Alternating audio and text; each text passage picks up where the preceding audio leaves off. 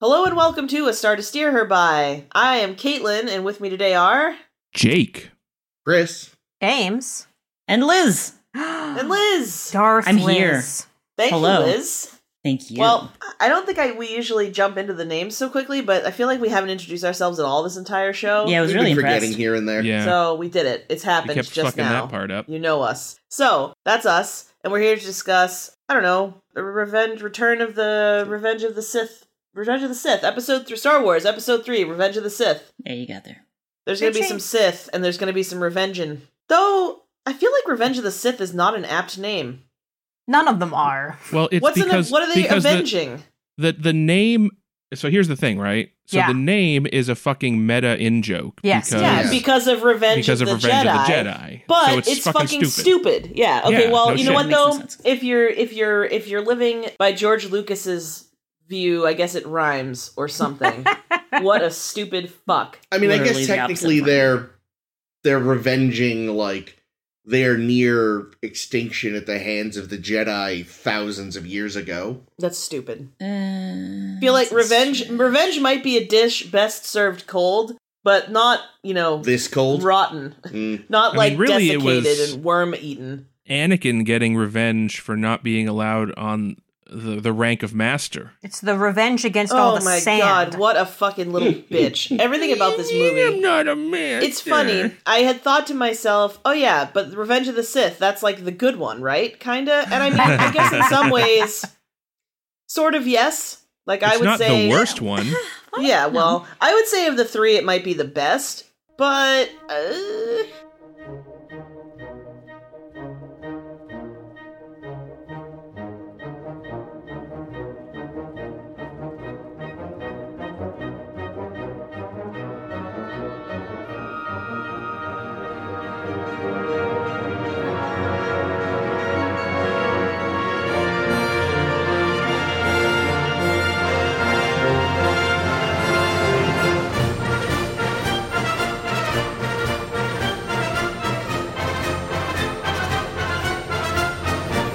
Anyway, what happens in this movie? God, lots and lots and lots of set pieces that are too long and boring. Oh, they Like- just sit around in rooms and talk. Yeah, unless they're flying around shooting shit for 3 hours. Also, okay, so let's just see. Let's just summarize really briefly what happened in this movie, because I can definitely do that briefly, I believe in you. succinctly, clearly, concisely. You're the chosen one. Oh no. Okay, so Count Dooku. They're still after Count Dooku, and now Count Dooku's got a new friend named General Grievous, who, man, if anyone was more machine now than man, it's General Grievous. And for some reason, when they replaced all of the rest of his body with, like mechs and armor, or like fucking gears and fucking whatever, steam powered, who knows what's, they didn't replace his fucking lungs, because his bitch sounds like he has COVID the whole fucking time. Someone give that man a new fucking something. Get him a respirator, get him a bellows, strap a couple of bellows to his fucking lungs. Like, just get out of here. I hate it. Hate it. Also, at first he sounds like Eastern European, and then he kind of sounds Scottish. What the fuck is going on with Grievous? Anyway, it doesn't matter, because even though he has 6 fucking arms, Grievous is made to look like a whole fucking bitch. But we will get there later, because that's much later in the movie. That's at least at the 6-hour mark. A bitch for each arm. Yeah, well, and television's the box they buried it in. Dun, dun, dun, dun, dun, dun. Anyway, so... Anyway, but what is a sentence? Where does a sentence start? How do you know? Don't ask George I don't know. Lucas, because he'll write you bad No dialogue. idea. It rhymes. He thinks that fucking Darth Sidious going good like 10 times is a sentence. So he's fucking brilliant. So anyway, okay, Grievous, Dooku. All right, Anakin chops off Dooku's motherfucking head, and that is like the real beginning of the end, because he is going to be a goddamn Sith Lord. No, it's the beginning of the movie. However, no, it's like 30 minutes into it. I'm telling you. No, it's like 20 minutes, and 30 minutes is when. I'm Grievous sorry. lands on- 20 minutes, a much more reasonable. It's Anyway. after the first. It's in the first Guys, chapter. I know it felt like about 75 hours long. It's It only did. a 2 hour and 20 minute movie. Shocking. 20 minutes Yeah, in that's is like what a shocked me the non-trivial most. amount of time, is all I'm saying. Hold on. Okay, we keep interrupting this summary. Okay, So, please continue. Let's Okay, let's so just get he this chops over with. off. Okay, Anakin chops off Dooku's head, and saves the Chancellor and Obi-Wan from Grievous. They escape. The Jedi Council doesn't seem to be too fucking bothered by the fact that he scissor cut the head of a completely unarmed and helpless man off. They're kind of like, good job, Anakin. Oh, thanks, guys. They don't seem to care about that. Bunch of fucking people. Search your feelings, the dark side this, the dark side that. You don't think scissor chopping someone's fucking head off is a little evil, but okay. Anyway, so the Chancellor has been, awarded fucking Emperor Dictator for Life status. Well, not yet. Well, he's gonna be, and they keep giving him more and more power. Yes. And he's like, well, as my first command as ruler of the universe, I want little Annie on the Jedi Council so that he can do my bidding. And the Jedi Council's like, okay, he can be on the council, but he's not a master. And Anakin has a cry. And Obi-Wan's like, don't be a bitch. And Anakin's like, but it's all I know, and I learned from watching you. As a side note, people sort of celebrate Ewan McGregor in this film like he's good. He's not good. Ewan McGregor is also bad in this movie. Everything is bad in this movie. Ewan McGregor, not good. If this was all I ever saw Ewan McGregor in, I would say, wow, he's also shit. Ian McDiarmid is great, and I will not hear otherwise. Ian McDiarmid? The Emperor. I'm not talking about Ian McDiarmid. Talking about Ewan McGregor. Yeah, you said everything's bad. I say he's good. Hey, more like Ewan McGregor, am I right? Yes, Ha-ha! you actually are right. Anyway, okay, chop off a head, he's on the council, but he's not a master, and the council's like, if you want to be a master so bad, why don't you spy on the Chancellor? And for some reason, Anakin's like, no, because he tells me I'm pretty, and I don't want to spy on him. Oh, and Padme's pregnant, by the way. Oh, I forgot Padme was in this movie. Yeah, she's me really too. not. You know why? Because she's been fucking reduced to a fucking incubator who gives up on everything because the little asshole that accidentally put a couple of babies in her is a dick, so she just dies. Why? Because she gives up. She just doesn't want to live, guys. That's what it's like to be loved by Anakin. If you can't have Anakin, why would you want to live? I mean, question. even, here's the thing. As a side note to the summary, we haven't This gotten is to the this end of summary. Jesus God. Yeah, this is still the summary. Padme Doing great. dies, and here's the thing. She's already been reduced to baby incubator, but if she's been reduced to baby incubator, then she should live for those babies. It should be like, everything else is ruined and my life is terrible and I wish I could die, but I'm going to live for my children. Okay, That's we'll what come she back should to have this done. when we're not in but the summary. instead, it's all about the man. Hate this fucking movie. Anyway, Padme's pregnant. The Chancellor's bad. He's like, hey, let's see. So Anakin wakes up and he has like a nightmare about Padme dying, and Palpatine, Sidious, whatever the fuck is Senator Dickhead is like, there once... Was a man from Nantucket. There once... I really want to try to write a limerick now. There once was a Sith from Nantucket. We'll never Anyway, finish Wrap it that. up. Let's wrap it up. I'll write it later. Anyway, so he's like, hey, did you know that the Siths know how to keep people from dying? Isn't that be great if you could keep the people you love from dying? And Anakin's like, oh my god, that would so be great. What a coinky dink. Meanwhile, I don't even know. Obi-Wan goes to track down Grievous, and it's like him and his lizard bird against, I don't know, 9,000 droids and a Grievous and who knows what the fuck else. He jumps in, he announces himself with his famous hello there, and then, again, as I mentioned earlier, makes a complete bitch of Grievous. Grievous is like, I know a little something about your fucking Jedi tactics, whips out 45,000 lightsabers and starts helicoptering them. Don't understand which Jedi would have taught him that, but fine. And gets Yoda. fucking limb after limb after limb after limb hacked off like a bitch. You didn't learn anything. You were terrible. Or as you put it, like the Black Knight from Monty Python. Yeah, seriously, I really hope that someone has made that comparison, because Grievous is like, it's a fucking flesh wound, and Ian McGregor's like, literally every limb you have is totally gone, and you're spider crawling on the floor, which was really creepy, actually. That had some exorcist vibes. That going down the stairs bit, ugh, gross. Anyway, Ewan McGregor saves the day, I guess. But he's too late because Anakin is, I don't know, murdering younglings and burning down Jedi temples and... I don't know. Ewan McGregor shows up just in time to fucking have the high ground. Thank God. And wouldn't even piss on Anakin Skywalker if he was on fire. Literally, we find out. Oh, I skipped the whole thing, too. That's Go okay. back. It's okay that you skipped it. Order 66. Sidious, he killed everybody. Sidious killed everybody. Fucking 18,000 Jedis showed up to fight him, and he killed every single fucking one of them. Especially Kit Fisto. Including fucking Mace Windu, which we're watching the movie, and I'm like, what? How? You are a mushroom cloud dropping motherfucker, fight back! What is happening? And Mace Windu is just like, ooh, I'm dead. Ugh, God, what a bunch of bullshit. Anyway, this movie's terrible, the end. Anakin unfortunately lives, Padme fortunately dies, Luke and Leia are born, the end. Are we done with the summary? that's about I right. hope I may have so. regretted encouraging Caitlin to wing it.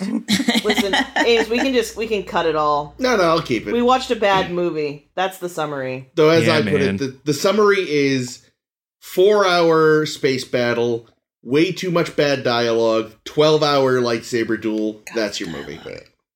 Yeah, the dueling fucking duels of CG Yoda throwing boats at the Emperor and the fucking Interspliced with the other fight. the most okay. I We get it. starting at the end like we tend to do. I understand that the confrontation between Anakin and Obi-Wan has been foretold since the first movie, and you know it was when Obi-Wan was like, someday when Qui-Gon's not looking, I'm gonna fucking murder that little shit. no, I mean episode 4. I mean, New Oh, the horror. actual because that was the beginning. rematch, right?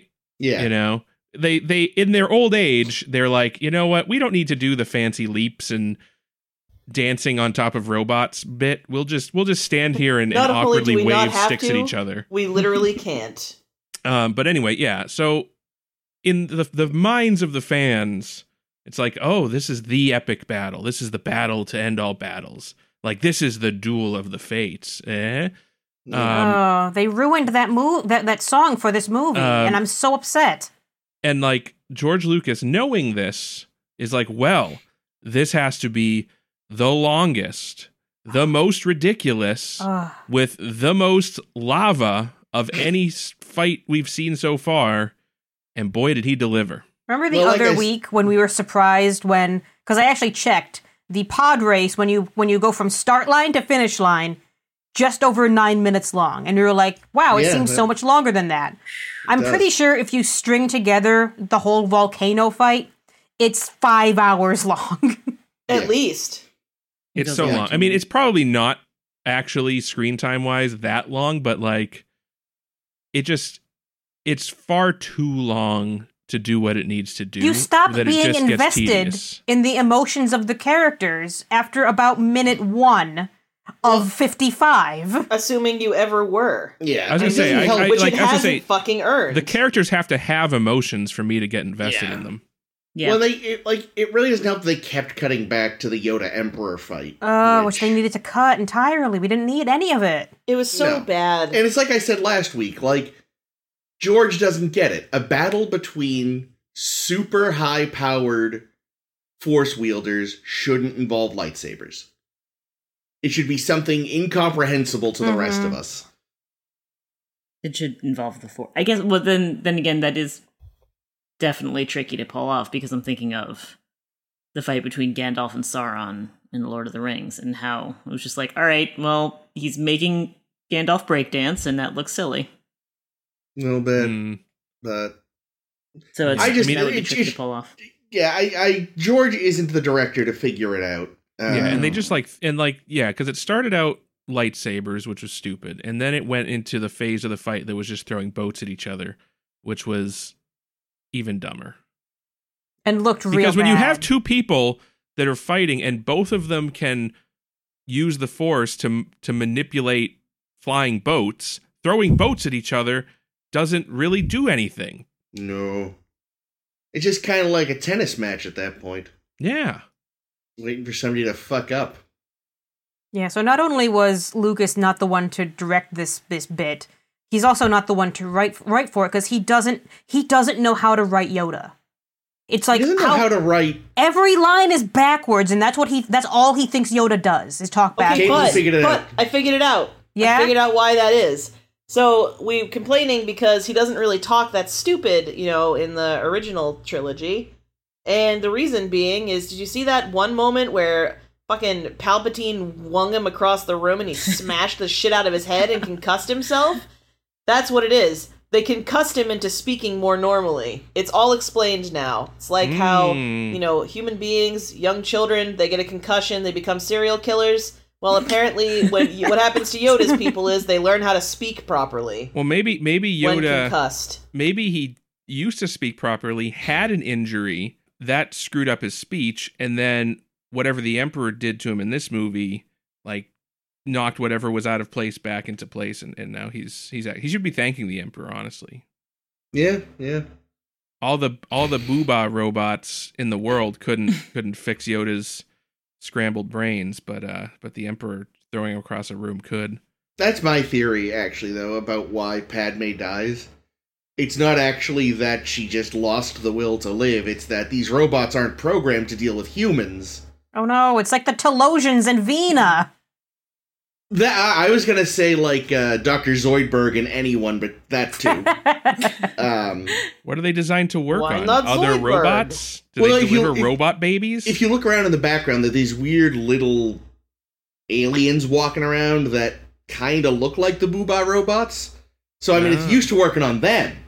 So really what it was is she actually just had massive internal bleeding, but they had no idea. So here's my question then. Why is the decision that Padme just lost the will to live and that's what she died of, instead of Anakin did actually kill her? Because George Lucas is a hack? I mean, am I wrong in thinking that would be better if it was accurate to say Anakin resulted in her death when he threw her around and choked her a bunch? Yeah, that would have been better. Because that really would just be the ultimate failure for him, Yeah, but in trying to save her, he was the one that brought it on. Sorry, what did you say, Jake? I said because it's important, I guess, that the Emperor lie to him about how she died. Does the Emperor know she's dead? See, No, I think the Emperor thinks she's dead. I think that the Emperor thinks she's dead too, but I think that he knows that he didn't actually kill her and he was just lying to her to... Is this from reading the Force? He has this big smile on his face as he's lying to him behind his back. There's no way he doesn't know exactly how she died. He wasn't there. All anyone knows is Padme's dead. How do they know that? The Emperor. They fucking search their feelings all the time for this shit. He knows. He's got so much Jake, fucking can force I just power. tell you that I'm so glad that you fucking said that, because I said the same thing, and Chris was like, oh, he knew, blah, blah, blah. And I was like, no. No, He I knew. think, okay. He absolutely fucking knew. I think that he knew. I think that, because here's the thing. He's been manipulating this whole situation.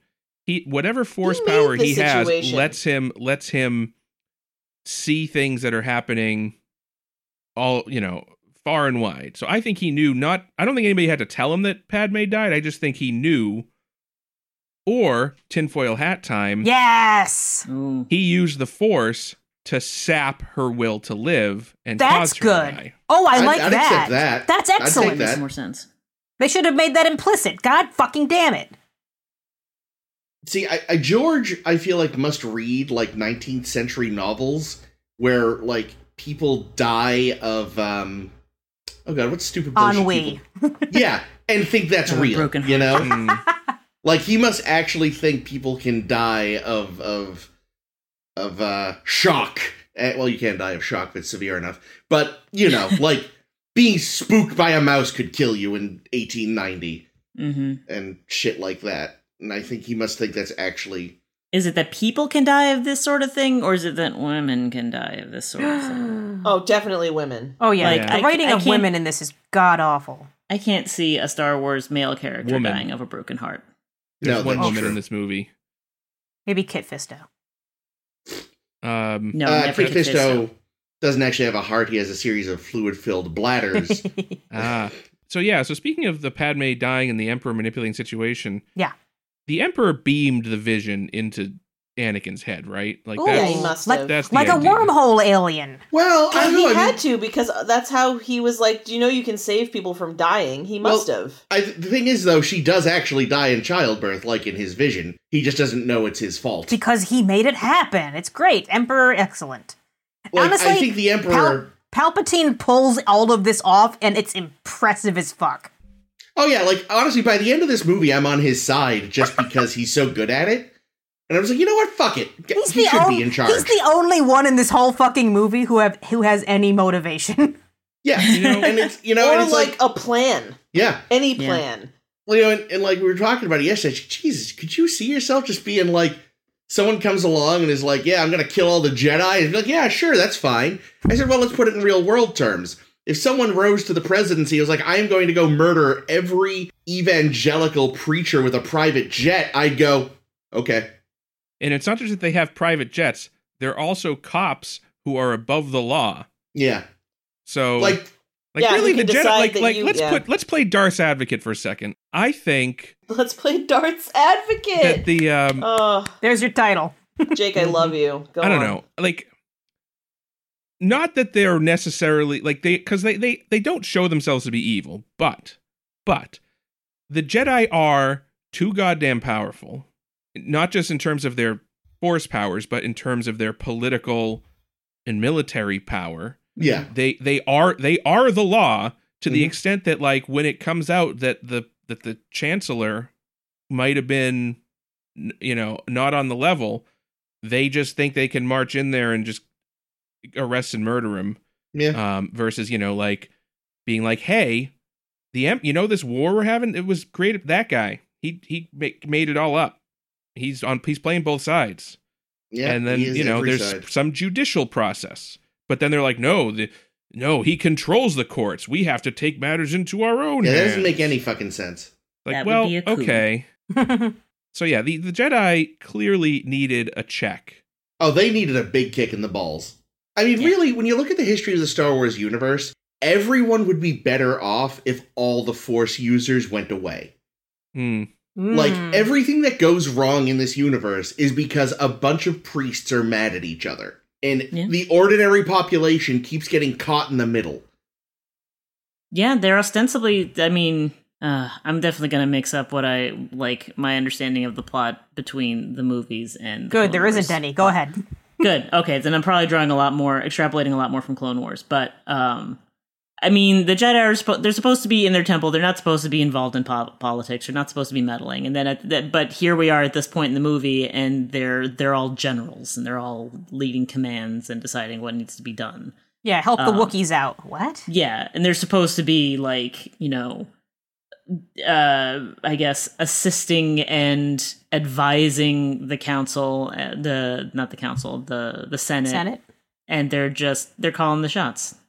Like, they're definitely overstepping their bounds to use military and political forces to fight with, their rivals, the Sith. And yeah, I think I agree with Chris. I think the Force users are they're just the source of all problems. Yeah, all of them. I mean, light and dark side. Like, the ordinary people should get together, shove them all into a rocket, shoot them out of the galaxy. Everyone will be happier. I mean, there's still going to be problems left in the world, though. But what's most wild about these movies is I think they kind of end up boiling down to government is hard. And I follow almost none of it because all the political machinations of this world are so complicated. But these are also movies for children.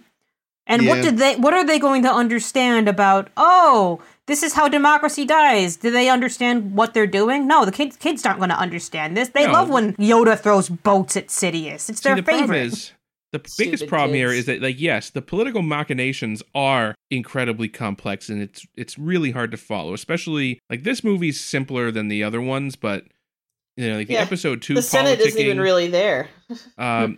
So, and I feel like the Phantom Menace politicking was, the most complex because, the trade fetter fuck. Oh, God, that.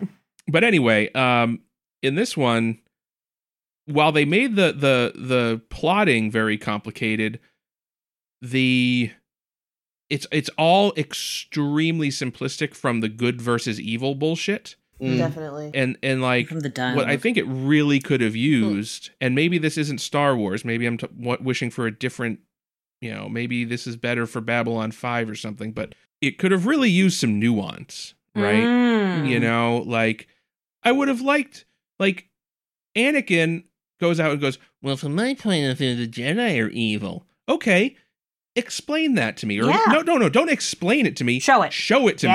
Show me the Jedi doing something that, like, yes, them going into the Sidious's office and trying to fuck him up.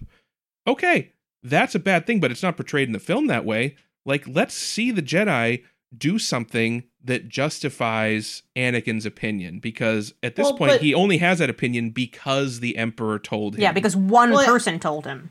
I was gonna say I mean, one person didn't show but told. Yeah, but I mean that's basically been consider the politics of our country for the last years. Like, to me, this actually feels very believable because we've had the one person in power telling all his idiots how things are, and then swallowing it hook, line, and sinker. Like, Anakin doesn't have to have a reason because maybe he doesn't, but Darth he Trumpy has should. said so.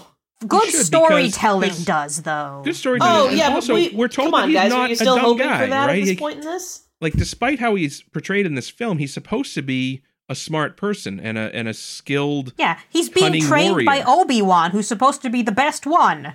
Okay, but also jumping in behind, like, thousands of troops and announcing himself.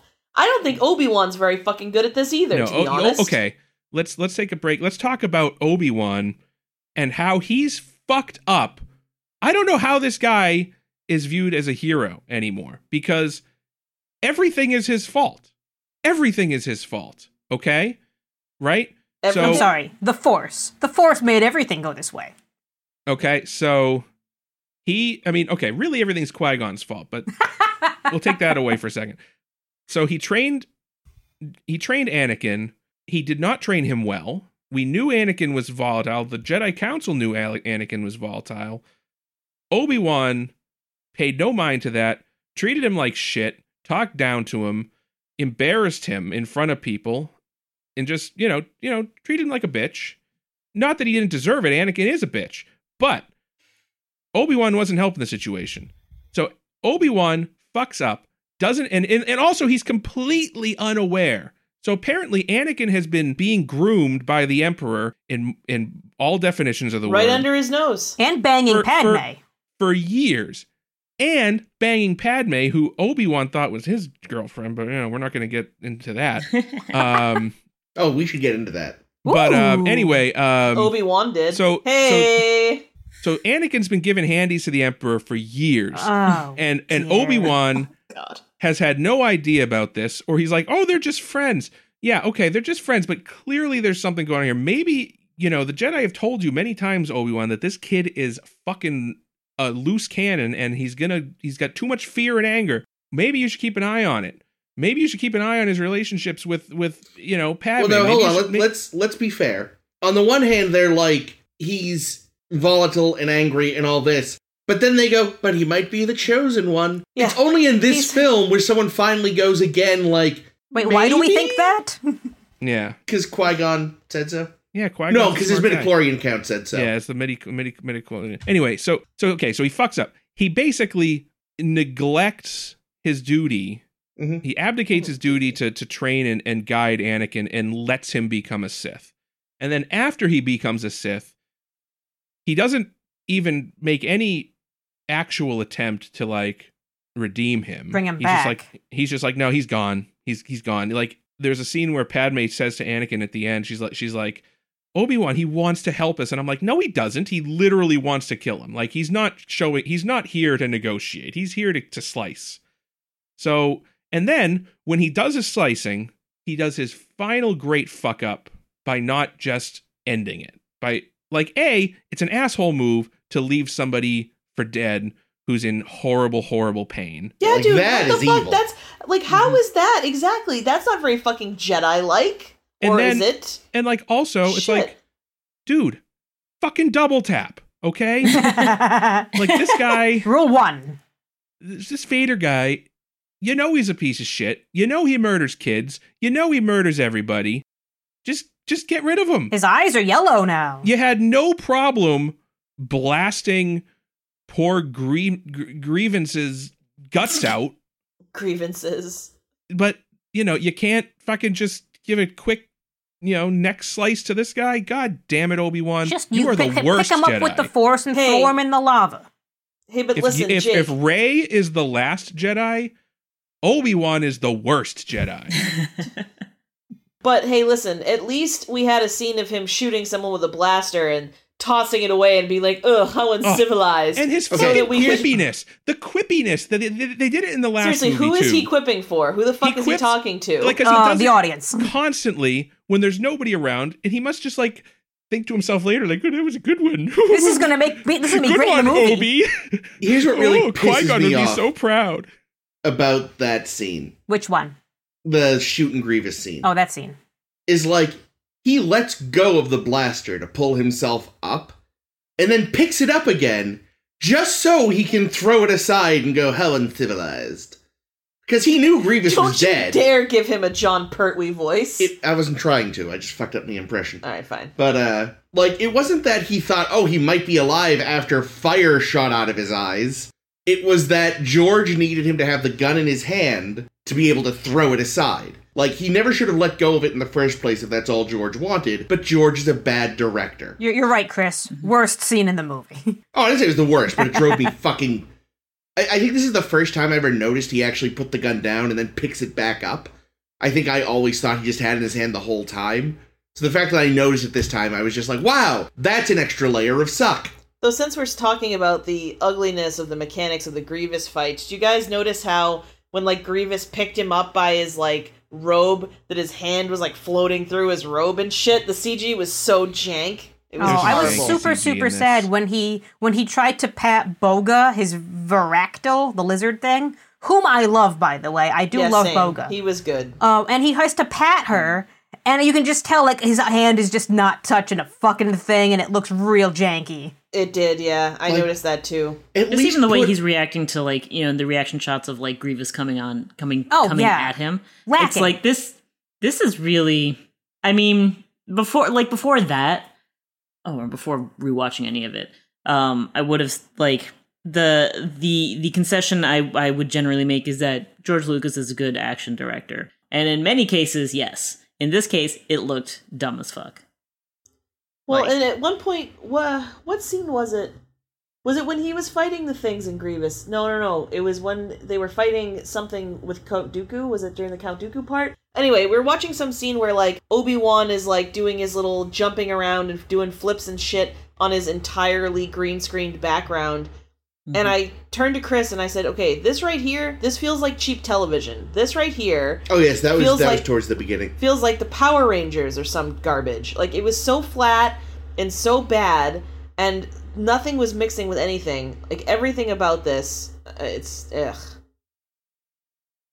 It just feels like a fail from start to finish on everything. Because that's the thing, that's, like, the one thing you've come to expect from this, well, sort of, like you said, Liz, is that the action is good, and that they, like, usually create at least a pretty backdrop. It isn't always, like, well executed, but it was extremely not well executed ever in any of the scenes. There's many scenes in this, and I don't know if it's, I guess this is 15 years ago, and the technology wasn't then what it is now, but just some of the compositing was just so bad. Oh, yeah. Like, it looked like, how sometimes you'll see a pre-release, or I don't know what it is, but like the unfinished CG version of something.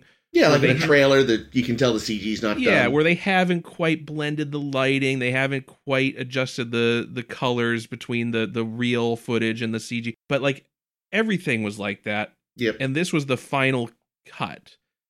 So... This was the DVD release.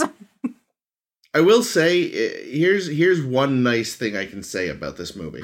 We love Boga. It's over? Okay, 2 things. We never have to watch it again. 3 things. Okay. It gives us, I think, the first ever 3D space battle. Like, First it opens... ever? I mean, yes. I really like... aside from that one moment in Star Trek 2 where they remember they have an extra axis, like, this was, because they do that opening shot where they both go down, for lack of a better term, in their fighters. Usually there's just layers upon layers of space battle, and it's like, yes, look, 3 dimensions. Thank you. Finally. Not that you do much with it beyond that, but... But there's at least, like, an acknowledgement of the Z-axis. Yeah. You're also, though, to then take away from that immediately, they don't have airplanes anymore. But why do they have a landing strip? Yeah, why do they have a fucking runway? I asked the same fucking thing. I'm like, why is there a landing strip?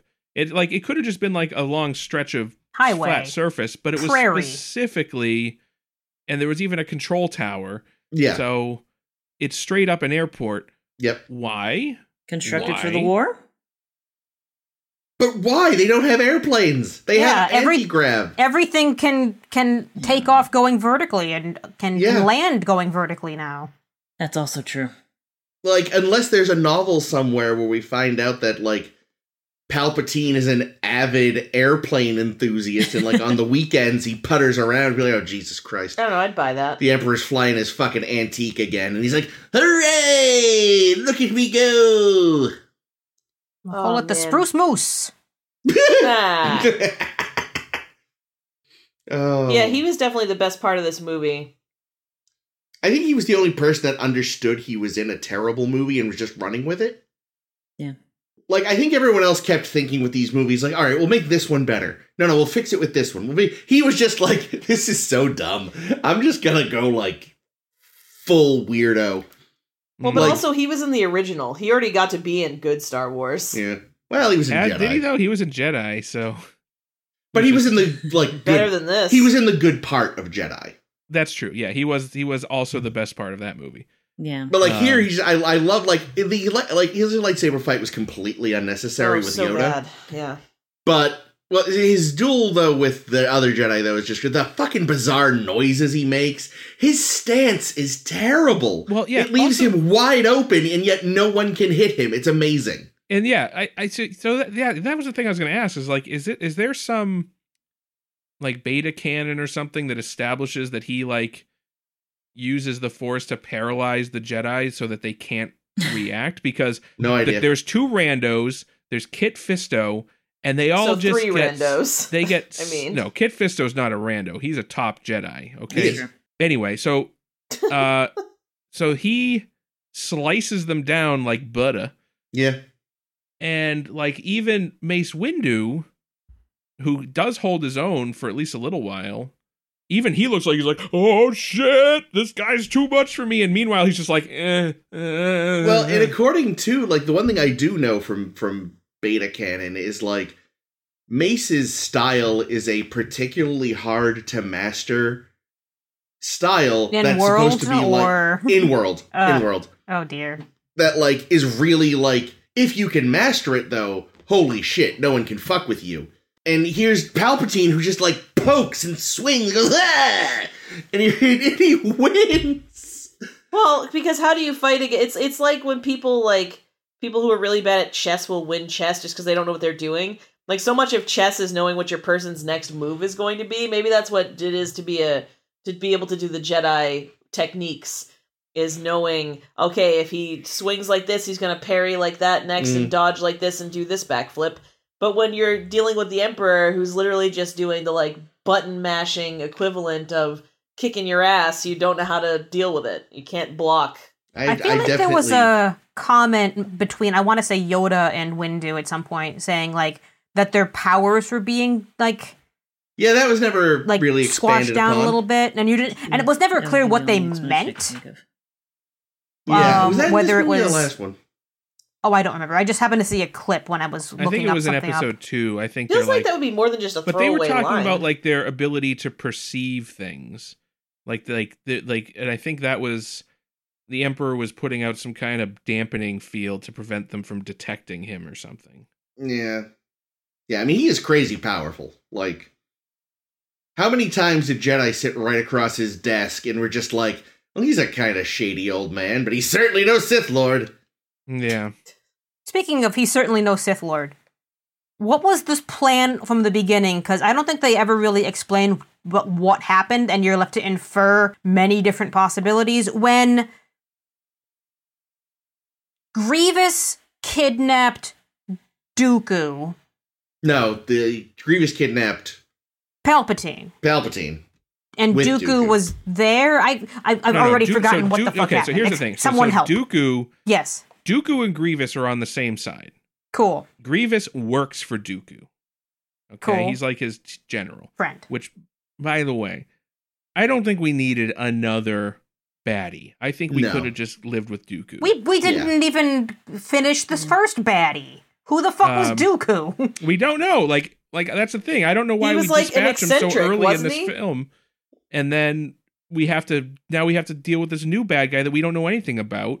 Yeah. They should have just been Dooku the whole time. Maybe just Christopher Lee wasn't up to the physical task of doing the whole movie or something, but I don't know. George. No, it was that he didn't have 6 fucking arms. George wanted to make a new action figure. Yeah, that's true. That's the real reason. He was, and nobody was buying old man action figures. Yeah, they figured, okay, first movie is going to be Maul with his double lightsaber.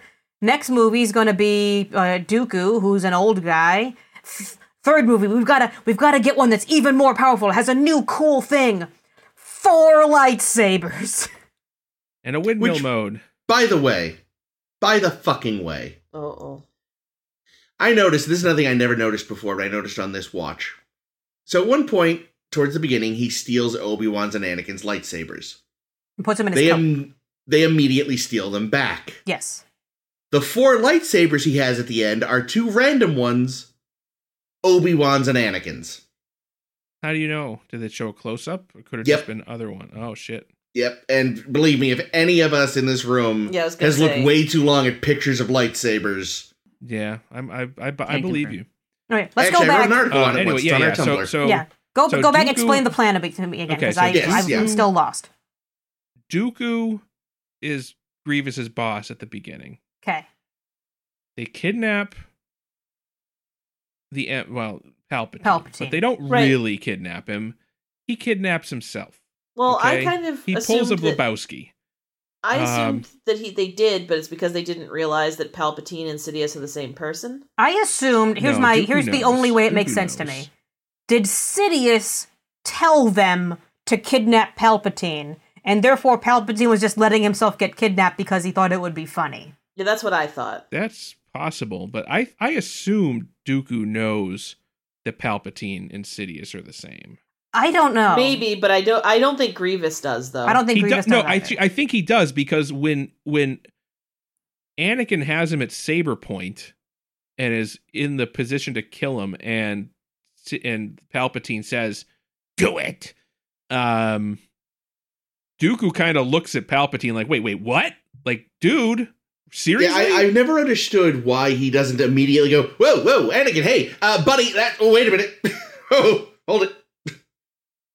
Got a lot of things to tell you. Because Anakin hesitates. Because he's paralyzed him with his force power, apparently, which he can do. Because, I just decided. I'm with you, Jake. I always it seemed, especially the way episode 2 ends, and the face Sidious, Tyrannus Dooku makes at Sidious. Jesus. Oh, wait, Dooku is Tyrannus? Yeah. Oh, Jesus Christ. Can anyone have one fucking name in this movie? Jesus Christ. You gotta have your real name and your Darth name. Thank God the Jedi just have one name. So Obi-Wan and Ben. Well, that's... Count Dooku is his real name, quote? Yes. Oh, that's fucking unfortunate. Yeah, it's unfortunate. He's also not a count. Lightsaber looks like a dildo. That's part of what makes him so fun. His parents just named him Count, like Baron Trump. Oh, God, like Baron Trump. I forgot all about that poor little prick. Little nothing. He's 6'7" now. Is he literally? Mm-hmm. Holy shit! Is he an adult? He sprung up. Oh, yeah, anyway, what were you saying, Liz? I think I'm trying to remember. I'm really suddenly I'm drawing a blank on half the Clone Wars series, but I feel like the way they played it in Clone Wars was that whenever Dooku and Palpatine were talking, and it would be via hollow whatever. You'd be seeing Darth Sidious. You'd see the cowl, and you'd see the Emperor voice and all of that. I think at least if you're going by what they were working with in Clone Wars cartoon, they seem to be implying that like he an wasn't Instagram aware. filter. Yeah.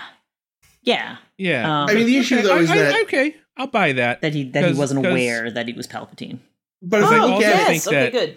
I also think that I think because the Trade Federation guy, he didn't know that they were the same either. yeah, no. Oh no, not at all. But he's low tier in the plan. Of course, He's he fucking wouldn't know. stupid. Yeah, they don't know anything. I mean, yeah, that's true though. Like, because Sidious Tyrannus makes it to the rank of Darth, Yeah. which come on, okay. So let's think about our other Darths that we have. We have Darth Maul, fucking badass. Mm-hmm. Darth Vader, fucking badass. We got Darth Sidious, not really badass, but yeah, I mean, in his own way. He's a different kind of power. Like, but they all have something like unique and scary about them. Like Darth Maul's painted all black and red. He's got the horns. Darth Sidious got a fucked up face and a scary voice and wears a hood. Darth Vader, need I say more? And then we have Darth Tyrannus, old man, just old man. Nothing scary, nothing intimidating. Former like, Jedi. Really, like when, I guess he's got Christopher a deep Lee voice. has a metal band. Yeah, he's got a metal band. That's excellent. He killed Nazis, Yeah, Christopher Lee is way more badass than Count Dooku. Yeah. Christopher Lee is kind of more badass than basically anyone. Though, Like, maybe he fair. should have been Qui-Gon or something. But Oh, that'd be fun. I mean, I think they could have done more with Dooku. Just because he's an old man doesn't mean he couldn't have. Like, I mean, Palpatine is also just an old man. It's just that if only they had gotten a director who wasn't George Lucas, like a director who could work with people, he could have just with Darth Tyrannus, they could have gone with the angle of just he's another one who just radiates, the power of the dark side, and like everyone around him just, like you could have seen his effect on everyone around him or something, rather than just like I'm just a dude standing here with a funny looking lightsaber, and then we dance. Like, it feels like he found out he could get Christopher Lee, so he got Christopher Lee. Yeah, Because it always struck me as odd as like I get that he's an older guy, and yeah, he was already kind of disillusioned with the Jedi in his own way, and he was Qui-Gon's old teacher, so maybe that's where Qui-Gon's rebellious streak came from. But like, it still just feels like you're not, as some old Sith dude, gonna try to turn another old dude. Yeah. Like, you're planning for the future. That's why his original apprentice was Darth Maul, who seemed pretty young. That's why he's been, like, prepping Anakin this whole time. Maybe that's why he went with an old dude. He's like, yeah, maybe he just knew that. Maybe he knew that this was like a step towards a better apprentice. But here, okay, so Chris said something a moment ago. I think you just solved Star Wars, Chris. Hooray! It should have just been Qui-Gon. It should have just been Qui-Gon the whole fucking time. Okay, so imagine this. Oh. You have you have Obi-Wan. He's been training. All of a sudden, his master, who he trusts and loves and who's guided him all this time, is killed in the line of battle, and then comes back and turns out to be the bad guy. And that's why he started training little Anakin. Wait. No, hold on. I just restated the plot to Batman Begins. With the exact same with the same actor. It's always fucking Batman, and I can't fucking stand us. No, but I stopped bringing him up ages ago too. It's other people now. I think that would have been. I mean, that's a joke, but I actually do think if it had turned out that Qui-Gon had become disillusioned with the Jedi, which was the seeds of that were already kind of planted in the first movie because he had disagreements with this council about Anakin. Died, got picked up by Palpy and fixed up, and he was the new Darth. That would have been interesting. Yeah, it would have been interesting. Alternately, like, I think it would have been, if it had been made more explicit that, like, had he lived to train Anakin, things would have worked out better. Because he does have problems with the Jedi, and I think, as we've all realized, is like, kind of part of the point of these movies is the Jedi have maybe gone a little astray, and it's the fact that the more beholden to the council. Obi-Wan is the one trying to raise the chosen one, that things kind of go wrong. And, like, if he'd been under a master who was more willing to be like, okay, now just so you understand, these guys, assholes. Have to keep them happy, though. Just smile and nod. Like, maybe he would have turned out better. You know, if he was being told about the living force instead of whatever fucking bullshit the council talks about. See, I also think that having a character who, like, I think the problem with is that the Sith, this goes back to that whole black and white thing I was talking about earlier, but the Sith are just pure evil. They're only doing evil shit. They don't do anything remotely selfless. And that's contrary to the way Palpatine talks when he talks to Anakin, because with Anakin, he's like, oh no, it's just another side of the Force. You know, and the implication is that, like, oh yeah, no, there's the dark side and the light side, you know, they're really just the same thing. It's just that, you know, it's how you use it. And I think that would be an interesting idea. And I also think it would be interesting if we had seen a Darth who was not just being evil and who had, like, sane motivations, but was still doing evil shit, just not, some redeemable qualities in a Darth. So I think could be interesting. Interestingly, nuance.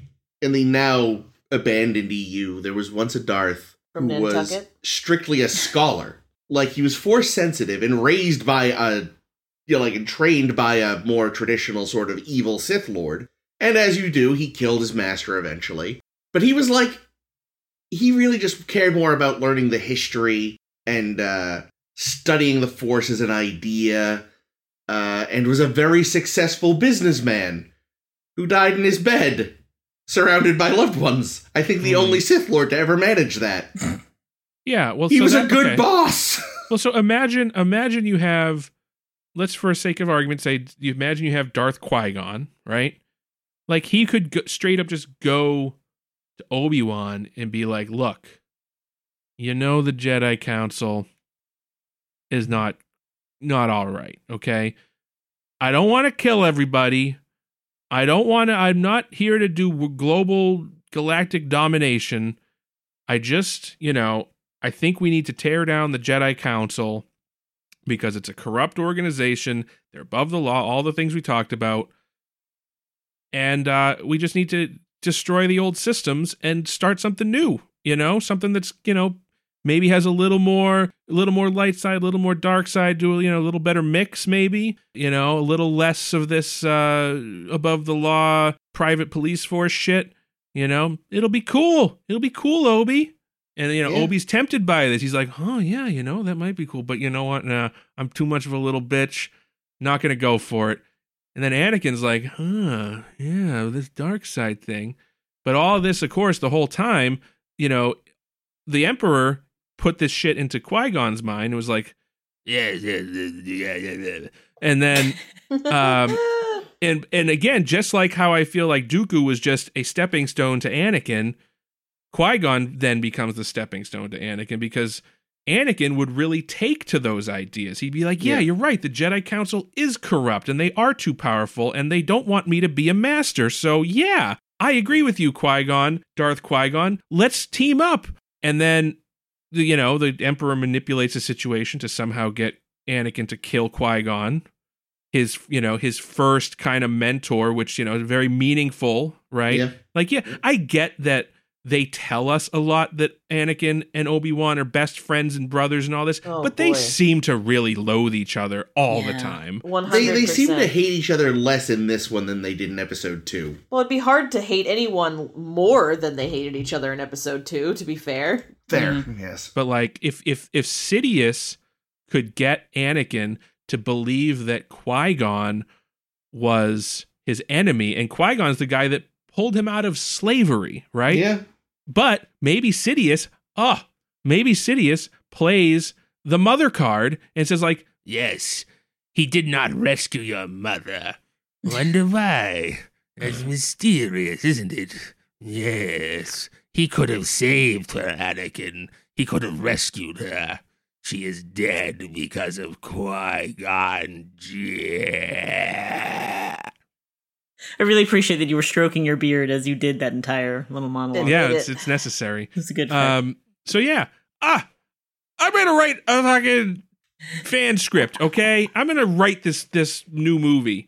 I like your version. Jake's better. episodes 1, 2, 3. Episode 1 can stay relatively the same, except Less Jar Jar. we'll cut down the Jar Jar stuff.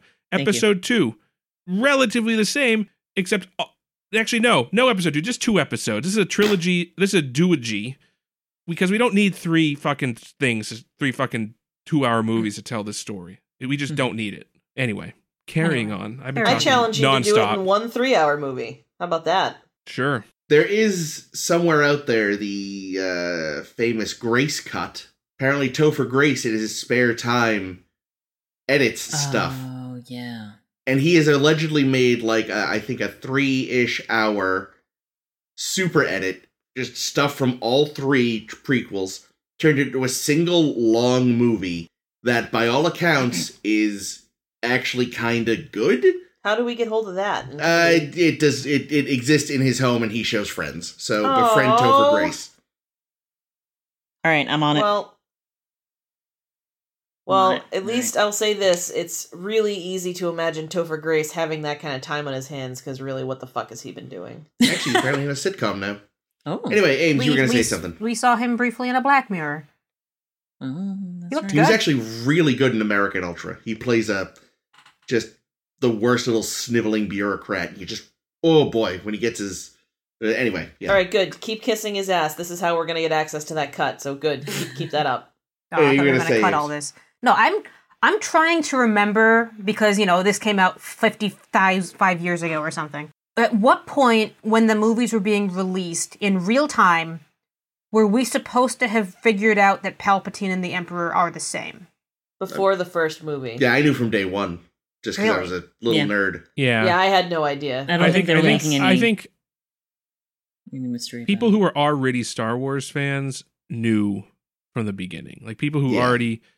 Like, this is the same actor, right? Like, see, I'm not a Star Wars fan, and I think it was like I want to say my mom was like, their chins look the same after seeing the first movie, and we're like, oh yeah, I bet they're the same, because they don't state outright for the clueless children who may not, have read all the goddamn novels and shit, who don't know all the backstory that all the nerds have. Like, at what point can you definitively say the movie has made it clear and the audience should know 100% right now? Episode 3? Yeah, I think it's when Anakin finds out. When Anakin finds out and gives you the sappiest, "You're the Sith Lord," with his mushy mouth, and you're like, oh, that was the best take you could get? Great. Yeah. Thanks, guys. I mean, we've seen the rest of his work. Yes, it is. Really... They should have gone. What they should have done is they should have made it, because we already knew, if you were already a Star Wars fan before these movies came out, you knew that the Emperor's name was Palpatine. Right. So the second they said Senator Palpatine and it was the same actor, it's like, oh right, there's the Emperor.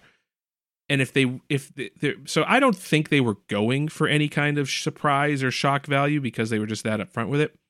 But honestly, they could have and perhaps should have had a different actor portraying Palpatine and not called him Palpatine, just make it the same character, and then only later have him transform, perhaps, like there's during no the lightning scene. Yeah, there's no human version of Palpatine. Like, Palpatine is straight up just what the Emperor is, the monster with the butt forehead.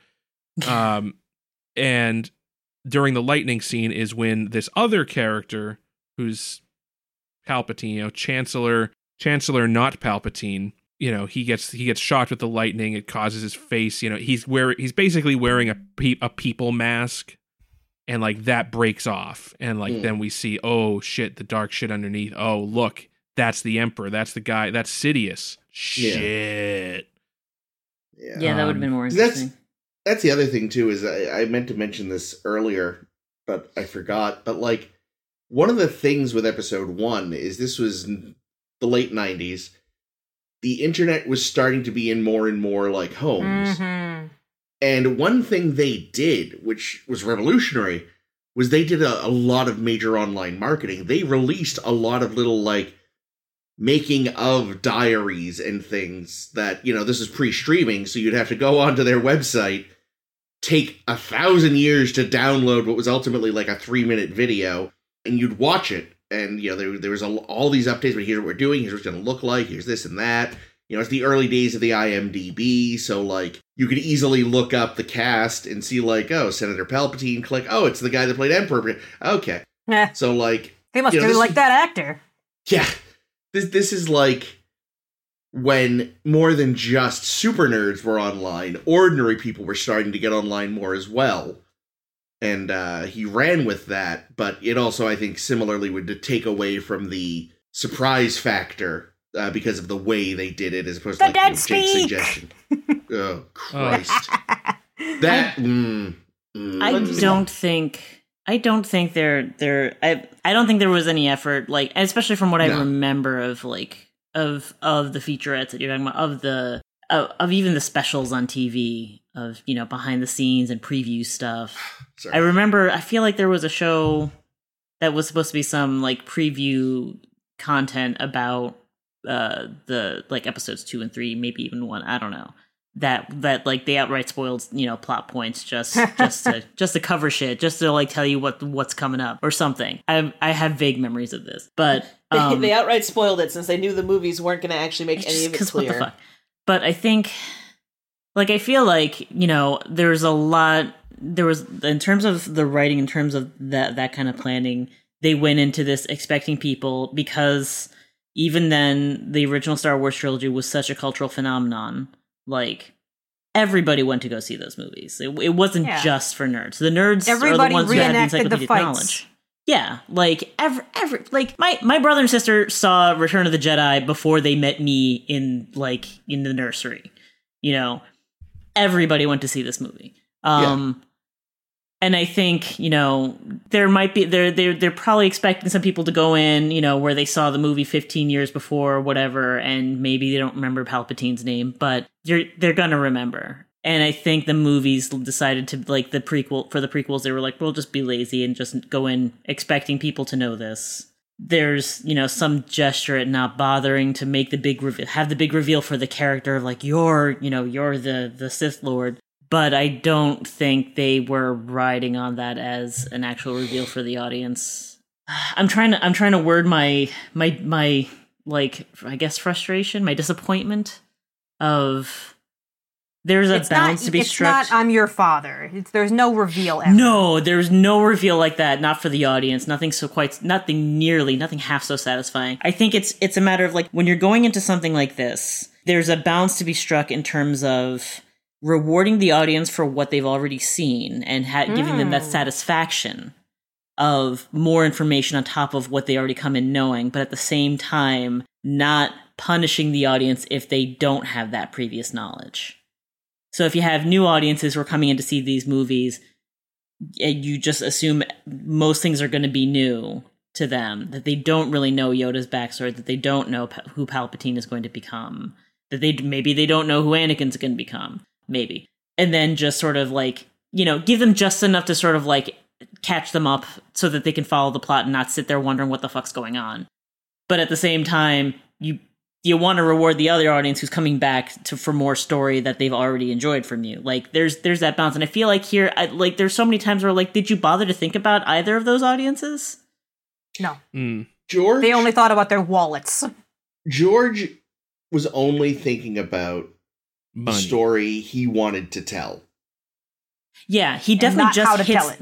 He hits the plot points, and then he doesn't hit them gracefully. Like, just conversations between, like, Padme and Anakin about, like, about war and diplomacy, and it's like, okay, I get this was what, 2003. Like, 9/11 was real fresh. Patriot Act, all of that cultural milieu. We were all reacting to that, and this was, like, and George Lucas, like, he was making a few these, like, like, years in advance or whatever, however many number of years in advance, but at the same time, he clearly thoughts. rewrote some bits. He put some George Bush dialogue directly in Anakin's mouth. The war and diplomacy stuff. Here's the thing: what did he actually say?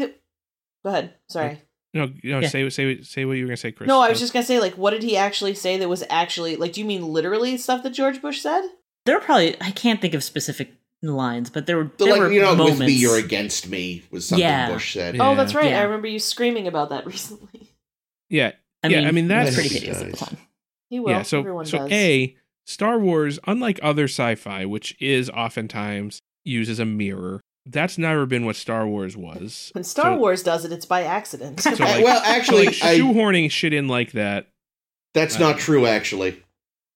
The original version Is it of possible? the Emperor, in his early notes, was, hand to God, this isn't me making shit up, based on Richard Nixon. He's always thought of himself as that political. explains all those jowls. Well, Yeah, it's absolutely. it's like- the soldiers are called stormtroopers, in the Empire, and Well, yeah, and it's Palpatine very becomes a chancellor simplistic. before he becomes emperor. Oh yeah. Oh, yeah, No, that's some Nazi he was shit, isn't it? I clearly hadn't thought trying to about do that. Nazi shit, but Yeah. it's so fucking clumsy and simplified and childlike that Absolutely. it's not worth even thinking about. But another, going back to the topic about the reveals, right? It occurred to me that this trilogy and the original trilogy are paradoxes. Do they rhyme? They do rhyme. Well, because here's the thing, right? Because the big twist in the original trilogy is that Luke's father is Darth Vader, right? Like that's the big what moment for people that are seeing it the first time.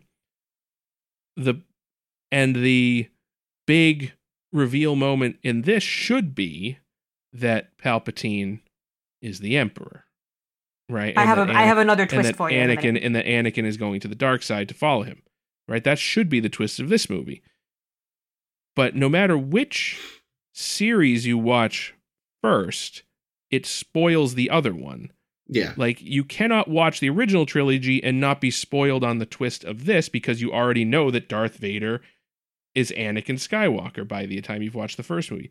If you watch this movie for the first time, you already know that Luke Skywalker is Darth Vader's son. And that Leia's his sister. And that Leia is his sister. So, like, there's no way to watch these movies. There's no order that you can watch them in where you will be at all surprised when you watch the other one. And that's a little, I don't know. Well, it's interesting. It's just an interesting observation. I don't know. Unless you never retain anything and completely missed that Anakin Skywalker was Luke's dad's name, in which case you might be a little blown away. Not saying that was me, but There's actually, you're right, Jake, there's no way to fix it. I did once read, though, about a theory from a person about the best way you can try and handle it. If you've somehow got somebody that's never seen any of the movies and somehow avoided the fucking zeitgeist of all of it, they call it the machete order. Yeah.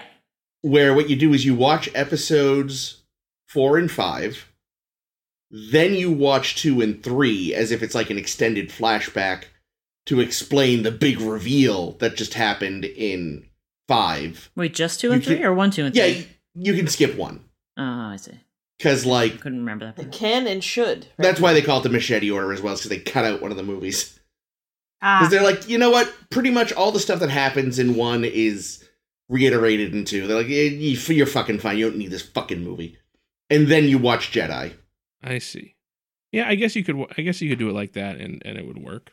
Yeah, but again, like you said, there's no way to watch them like 1 through 6 or 4 through 6, 1 through 3 without it being a paradox, as you put it. Yeah. Yeah, there's and it kind of goes back to there is no real storytelling reason for any of these, for any of these 3 movies to exist. Like, these movies No. do not add or improve anything that was established in the first 3 movies. in fact, they detract an awful lot. I would agree with that. And I think that like obviously I know money's a big thing. I know that, we are going to have Star Wars movies no matter what. But take the Clone Wars as a concept. The Clone Wars was like a one-liner that Luke says to Obi-Wan in the first movie. He's like, "Oh, you fought in the Clone Wars?" And it's like, okay, interesting, but I don't need to see the Clone Wars. I don't need, all I know, so from that line, all I understand is that there was some conflict in the past. Obi-Wan and Luke's father were soldiers in this fight, And it was a big thing. It was a big deal that even Luke on this little, dustball planet has heard about. So it must have been a pretty big deal. Well, but or I don't someone need to just see said it. your father was a veteran of the Clone Wars. I mean, Yeah, I feel like he must have asked at some point about his dad, and the best thing they could say was, he fought in the Clone Wars. Yeah. Yeah, well, who cares? And because nobody. nobody cares what the Clone Wars are. Nobody needed to see the clones. And the fact that they're just they're just literal clones of some guy. Well, you see, tell that to the kids who grew up on the series, The Clone Wars, and they'll say you're very wrong. It is super necessary. Well, I'm sure there's tons of great media. In these movies, I do think that they have redeeming qualities. I'm not saying that they were a waste of time entirely, but I just think that there's nothing that these movies added to the Star Wars story that was good. I don't think they needed to be. If George Lucas wanted to make other movies set in the Star Wars universe, I think that would be very cool. Unrelated to this story? Unrelated to this story, because it's we got the story. The first 3 movies give us the whole story. Yeah. We don't need the rest. See, I frankly think prequels are almost always a bad idea. You know what I would love to see? I mean, I guess this would technically be a prequel, but what I would be really interested to see is the original conflict between the Sith and the Jedi. How did this ancient feud start? Was it a Jedi that discovered that there's Sith bullshit and or found the dark side and started the Sith, or is it the other way around? Were the Sith first? Were the Sith the tyrannical rulers of the galaxy and were the only ones that knew the Force, and they used it to keep people down? And then one guy was wait a minute, I can use the Force? Shit, I'm gonna start doing this for good. And that maybe man's he's name the first was Jedi. Fred Jedi. Yes. They would. I don't know. I think there are interesting, because there's the there world building so of Star many... Wars is very cool, but this, I feel these movies just make that world building shallower. So shallow. Everyone's connected to everyone else. I've said it before, it's supposed to be this expansive universe, but it feels so tiny because everyone knows each other. It's exhausting. Yeah. And it's not because they don't know each other because it's a concise story about a focused number of people. They know each other because of magic. Yeah. Yeah, anyway, there's a lot of reliance on fate. Yeah, and the Force. Destiny or whatever. It's okay, but listen, I mean, we've all been that tabletop DM where we're just all right, I need to get the party together so we can go to the dungeon. But you can't keep having them happen to all meet in the same tavern. You got to do a little more work. There's a big difference between running a tabletop game and trying to tell a good story for the masses. Yeah. You as a I know. I'm just trying to be cheeky player, you accept a fudging. I don't want to give George the credit. Fair. I don't think he could even run a good tabletop game, frankly. He'd be a kick in the door kind of D&D DM. But here's the minimal plot, minimal people, and the less dialogue from him, the better. The 2 things I will give him. 1, it's terrible, but this is the story he wanted to tell. There were so many nerds that were mad he ignored a lot of stuff that had become accepted as canon. But he was no. He could have made so much more money with so much less effort if he had told the story the fans had already created in their own minds. Mm. But he was nope, this is the story, and this is how I'm going to tell it. It's it's a terrible story. You told it horribly, but hey, go you. And 2, speaking of the whole post 9/11 thing, at least his reaction to 9/11 is, wow, this was bad, and things are going badly.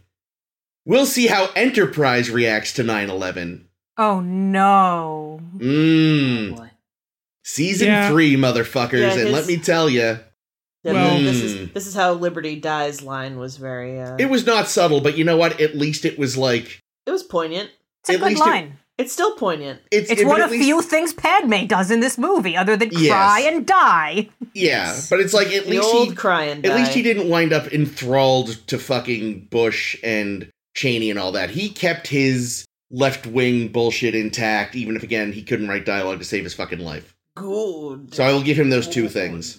Speaking of things Lucas did, I wanted to go through my list of cuts and bullshit that he made to the script, because some of them I wanted, some of them I'm very glad got cut. Oh, I think I know at least one of them that you're going to be glad was cut. Oh, I bet you do. No, because I think he really, really wanted to focus on the Anakin character arc. He failed at it, but he knew that should be his focus, so he at least understood that. But yeah, he wanted to really, really make it clear, like, nope, we need to focus on Anakin, so we're going to cut a lot of this bullshit to make sure that's clear that he needs to save Padme, and he needs to kill Jedi. Thanks, Lucas. Great. But anyway, here's something that got cut.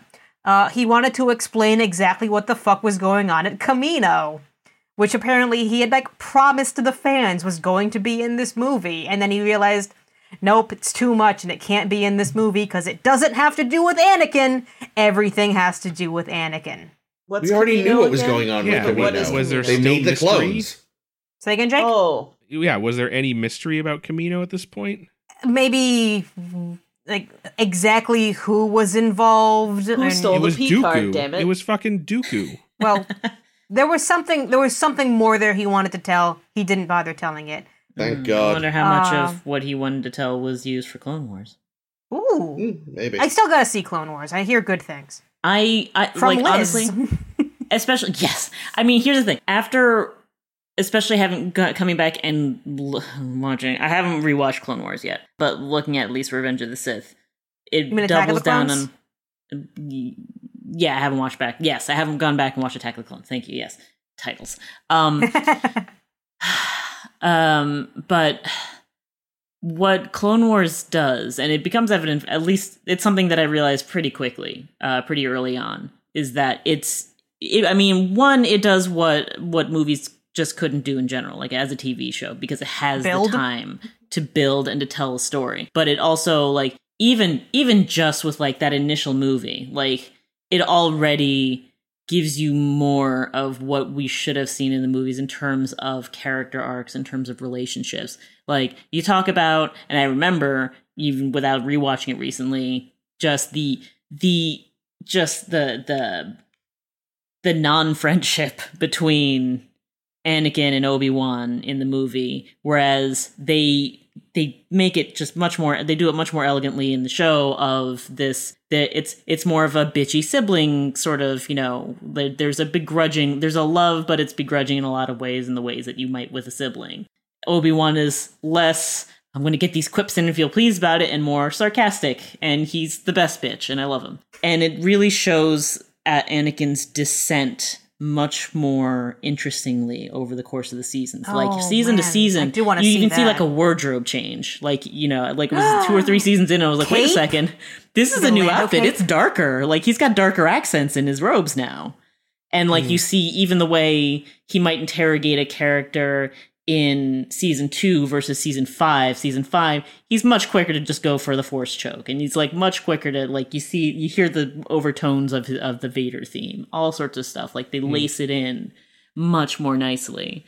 Padme gets more to do, and you see her actually doing, like, diplomacy. And you get to see a lot more of the other Jedi Council guys. Like, Kit Fisto has a great, like, there's a great, like, arc with Kit Fisto. Like, you go to his homeworld, and there's like the wars fought on that front, and Plo Koon, which is the really creepy guy with the eye things, metal mask. Yeah, he's got a great voice too. He's just very just smooth baritone. They all get interesting arcs. They all have their turn, and for the most part, I mean, I'm sure there's a dud in there that I'm not thinking of right now, but for the most part, like, I'm actually, like, Kit Fisto shows up, and, you know, just like, yay, Plo Koon, I'm like, okay, cool. Mace Windu, they give him some really great moments to just show up and, like, to earn that reputation that you're supposed to understand him to have as this badass. Like, it doesn't just tell you. Even within the course of a children's show, it's still, you watch, and like, okay, I can see why Mace Windu is actually supposed to be this impressive guy. Well, and that's the interesting thing, too, is because I think this last night we're watching, you know, the Order 66 and this sad music swells, and it's like, look at all these Jedi die. Isn't it tragic? It's like, I don't know. That's true. I don't know or care about any of these people. Like, no. Because I've watched some of Clone Wars now, it's like, oh yeah, look, Plo, oh, that's sad. I liked him. Dickhead guy, I still didn't really know him. I was telling Caitlin, yeah, thank you, I always forget his name. My favorite thing when I saw this movie in theaters was it was already like, the audience was not on board with this fucking trash fire. Killing children. Killing younglings. My favorite. We loved that. That was great. But when the Twi'lek Jedi got shot to death, some guy in a row near me went, but she was hot. That's interesting. Anyway, bringing us back. Liz mentions that Padme does more things in Clone Wars. She was originally going to do more things in this fucking movie. Yeah, that would have been nice. And I actually looked it up because they have the filmed scenes, in deleted scene reels that you can find online very easily. But they had the scenes with Padme and Bail Organa and Mon Mothma. Yeah, that's right. Founding the Rebel Alliance. And they had two whole scenes. They were boring, but they were there. No, I would have loved to have seen that. I think that. They everything about this movie was boring, so what would the difference be, really? That's a good point. Yeah. When they made Rogue One, they got the woman who played Mon Mothma in this. So she finally got to be Mon Mothma. Good. Like, in a not cut scene. Yeah, they also cut the scene of Yoda going into exile on Dagobah. Yeah, it's probably just extra filler, but here's my favorite new thing. So you know how Palpatine is going on to Anakin for a while? Oh, there was a great Sith Lord that talked about, using midi-chlorians to create life. Rah, rah, rah, rah. Oh, yeah, Darth Plagueis. The wise. Darth Very Plagueis, subtle, the that one. wise. But originally the plan was for Palpatine to reveal to Anakin that he himself used the midichlorians to get Shmi pregnant. Therefore, and here's where it rhymes, Sidious is Anakin's father. No! That's impossible! Barf. No, instead, years later, he is Rey's grandfather. I mean, I would like, to be fair, I would like to retcon out the virgin birth, but not like that. Oh, weird. Here's a scene that I'm super glad got removed pretty early, it sounds like, in that we would have seen a 10-year-old Han Solo on That's Kashyyyk, the one! And it destroyed the movie. That's the one I was sure you were going to bring up and be like, thank Christ that didn't happen. Thank Christ that didn't happen. The fact that we got Chewbacca, and it's canonically Chewbacca because Yoda says Chewbacca. Yep, he does. He doesn't even say Chewbacca Senior or anything. Like the fact, well, I mean... Well, because Chewbacca Senior is lumpy. We all know that from the holiday special. Chewbacca's supposed to be like 300 or something, isn't he? Yeah. He's supposed to be pretty old, but like... We can have Wookiees and not have Chewbacca. You could. Apparently not. That's a thing you can Apparently do. They don't all have to be there. This goes back to what Chris said about everybody knows each other. Yeah. Yoda about the Wookiees is briefly. buddies with Chewbacca Chewie, now, canonically. Who never, by the way, when Han is like laughing about Jedi, never does Chewie go, dude, I knew one. He was cool. Shut the fuck up. Yeah, I watched him kill 2 guys in cold blood for some reason. He never explained why.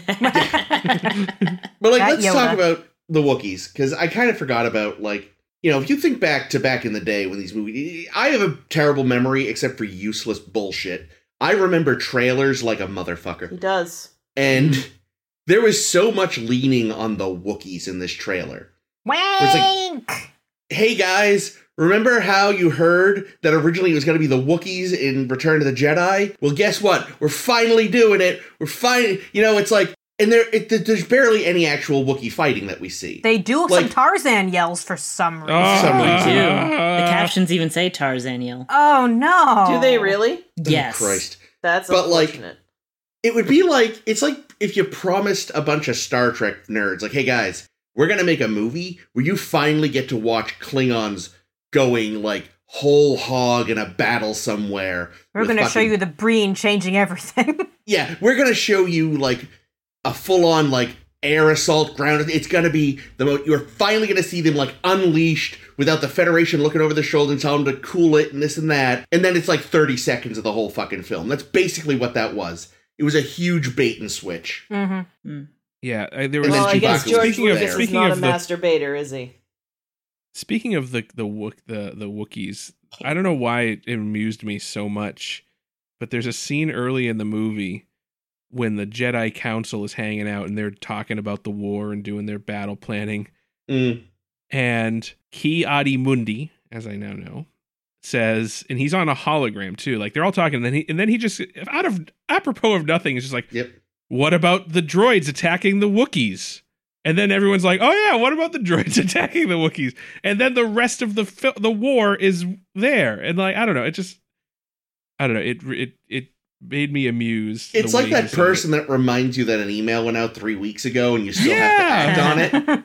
It's like, what is wrong with fuck. Send Yoda. So wait, so the Jedi apparently are like the chief strategists of this whole fucking war. And they need to be reminded by this asshole about, we got to deal with the Wookiee situation. It's like, dude, why did we let the Jedi run this war? They suck at it. They're really bad. Like, seriously, Dear Jedi Council, per my previous email, droids everywhere! Signed, Chewbacca. Speaking of droids everywhere, so it's a good thing that, like, R2-D2 has plot armor because fucking poor R4 just got fucking wasted by, they cut his head off. They decapitated him. The little buzz boys. Yep. Yeah, why put the brain in their head? Just because that's where humans keep them. You could put a droid's brain way down in its middle behind so much armor. That's where Kenny Baker is. Touche. Oh, so remember how last week, I know Liz doesn't remember because the episode hasn't come out yet. Informing Liz. What happened last week, Jake? Oh, no. Well, so at one point I suggested that, actually this would have been 2 weeks ago, I suggested that instead of, basically my thesis was that instead of having Naboo, it should have been Alderaan. Yes. And instead of when they escape, instead of escaping on the Nubian ship, they should have escaped on the blockade runner from episode 4, right? Yep. Because the ship that Leia escapes on, and thus earning it the name the blockade runner, because that's what the ship's called, I think. It is. You know, because it ran the blockade. Anyway, but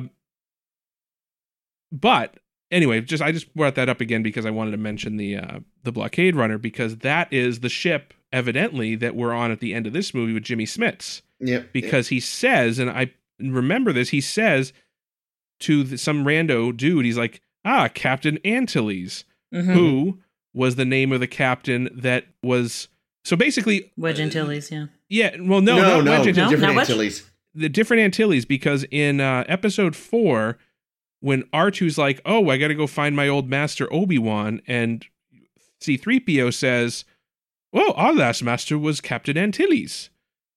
So, canonically then, they just worked on that ship for the next 20 years or whatever. Take that, the Droids TV series. Oh, no! So after this, apparently they just work on that ship, and that's the same ship from episode 4 that Leia's on. So that evidently. So I thought, it's things like that are, I think, are like fan wanky. Yes, I get it. But I don't know. I like little things like that sometimes. It's the kind of thing that if you're not a fan and don't get the joke, you don't realize I'm missing something and I don't get a joke. Like Star Trek Lower Decks. Yeah. Mm-hmm. Or like Chewie. Having Chewie in the movie is a huge fan wank that irritates me so much. Because this one's like a little thing, and it's just like, okay. All right, I'm glad. Connection. I don't know. I liked it. I'm glad Peter Mayhew got paid, but was it actually him in the suit? I'm pretty sure. Yeah. Yeah, I bet it was. This is a while ago, before his health problems started to crop up. He was Chewie in the prequel series, as I recall. Yeah. There was actually one detail that I still wonder. I never really looked into it to see if it was ever acknowledged, but the fact that the Organas are played by Hispanic actors.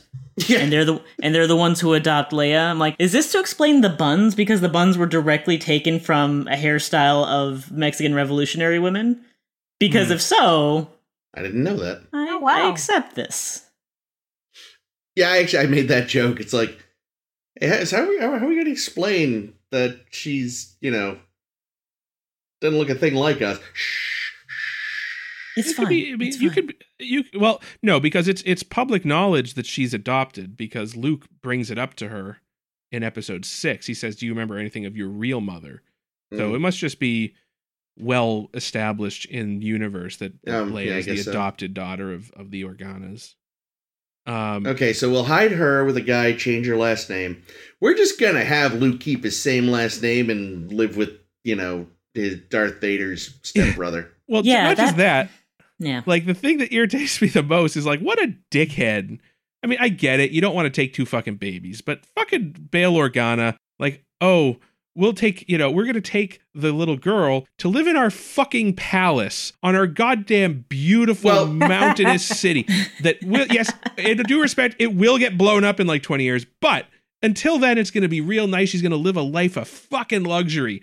Now, take the boy to the fucking desert and set him up with some goddamn dirt farmers. Let's be fair. Yoda had already declared they should be separated. Yeah, I get it. That's when Jimmy Smith was like, all right, I'll take that one. But, like, they couldn't have come up with something better for Luke, because, like, he really got the shaft. He did. I wonder if that conversation ever came up, like, after Return of the Jedi, they're just sitting around one day, and he's like, so you got to go be a princess. I got to be a fucking water farmer on Tatooine. At least they didn't let him be raised by... I think there's an Olsen Twins movie about this. Oh, good. I also like just the idea of giving, like, not just, we're gonna throw you, in the middle of the desert. It's like, we're gonna put you with the last family that your pursuer would have and might actually conceivably in some, like, possibly come and look for. Well, and that's the whether or not he's looking for the baby, he might still come and see, like, Owen and Beru. I mean, a fan theory is that they did that on purpose. Ah. And considering, again, we've seen the Jedi kind of suck. Yeah. Oh, and that's why they have Obi-Wan live nearby, so that if Vader shows up, he can go and deal with it. Yeah, presumably. Plus, Obi-Wan is now perfecting Force ghosting, evidently. Something Qui-Gon learned. Which we don't see. Great. They don't show us dead Qui-Gon. He was supposed to show up as a ghost, but had suffered a riding accident. Oh. Shortly before he was supposed to do his filming. Oh, no. He did have a very brief vocal cameo in episode 2 as well. I don't think we mentioned that. During the scene where Anakin flips out and starts murdering people. When they cut to Yoda meditating. Oh, that's right. Someone goes, Anakin, no! That's Liam Neeson. Oh. Interesting. Huh. Why? I guess his ghost has been watching over Anakin this whole time. He's been his little guardian angel. He's been and this is watching how his Yoda career with now, great interest. This is how Yoda now knows that Force Qui-Gon's ghosting is possible? I guess so. It sounds like this has never been possible before, and now Yoda's like, ooh, I could do this. That's another thing they address in the Clone Wars series, but it's not really discussed in the movies. Do this, I could. Thank you. Good. And then it's just like, and then every Jedi has the ability, because Luke does it. And it's common implied knowledge that Kylo Ren does it. Leia does it. Leia does it. So it's like, at one point, it was like a very rare thing that only the most skilled and disciplined Jedi can do, and then now it's just but the Skywalkers are all skilled. They're and special, don't you know? That's true. It's you know what it is. Special. It's just like real good. It's like cell phone features, like smartphone features that like they first come out on Apple, and you're like, oh my god, that's a crazy feature, and then within a year or two, it's on all the phones. Apple wishes that's still how it was. I mean, this is also a franchise where the storytelling, the elegance of the storytelling, very commonly boils down to somehow Palpatine has returned. So it's just like, and there are Force Ghosts too. How convenient. Yeah, true. Let's not analyze that movie any more than it already has been, because god damn it. We watched it again this week. Episode 9? Yeah. Why, do you hate yourself? Yeah, we hate ourselves. That's the answer. Jesus. No, it's so we could be fresh on the rankings, basically. I have a couple more deleted scenes to talk about. Oh, okay, go for it. So purportedly, the best fight scene in all of Star Wars, or perhaps ever, according to the stunt coordinator Nick Gillard, would have been in this movie, but never got filmed. Like, they were working with Ewan McGregor for fucking weeks on an amazing fight scenario between him and Grievous's 5 or 12 bodyguards. And instead, Lucas basically says, that's going to take too much time, and, we need more time for the end fight. Let's just let them get crushed by an HVAC unit instead. And that's why... He does Indiana Jones with the shotgun. Yeah, and that's why they get crushed by a piece of ceiling. It's like poetry, instead of doing anything. Now, granted, there was already way too much fight scene in this movie. Yeah. But if it was considered the best fight scene that this stunt coordinator has ever concocted, at least I want to know what it was. Except it was going to be Obi-Wan versus 6 or 8 CG enemies. It wouldn't have been that good. Yeah, that might have also been not. part of the reason it didn't make the cut. It's just because seeing how they can barely get him to pat a lizard and have it look remotely passable. I can't imagine a really high octane battle, fist fight or whatever it was going to be. Yeah, this movie had 2,151 shots that used special effects, a world record. And it's unclear if that's a world record that still stands or if it was the world record at the time, but that's still so much. That's a lot of shots. A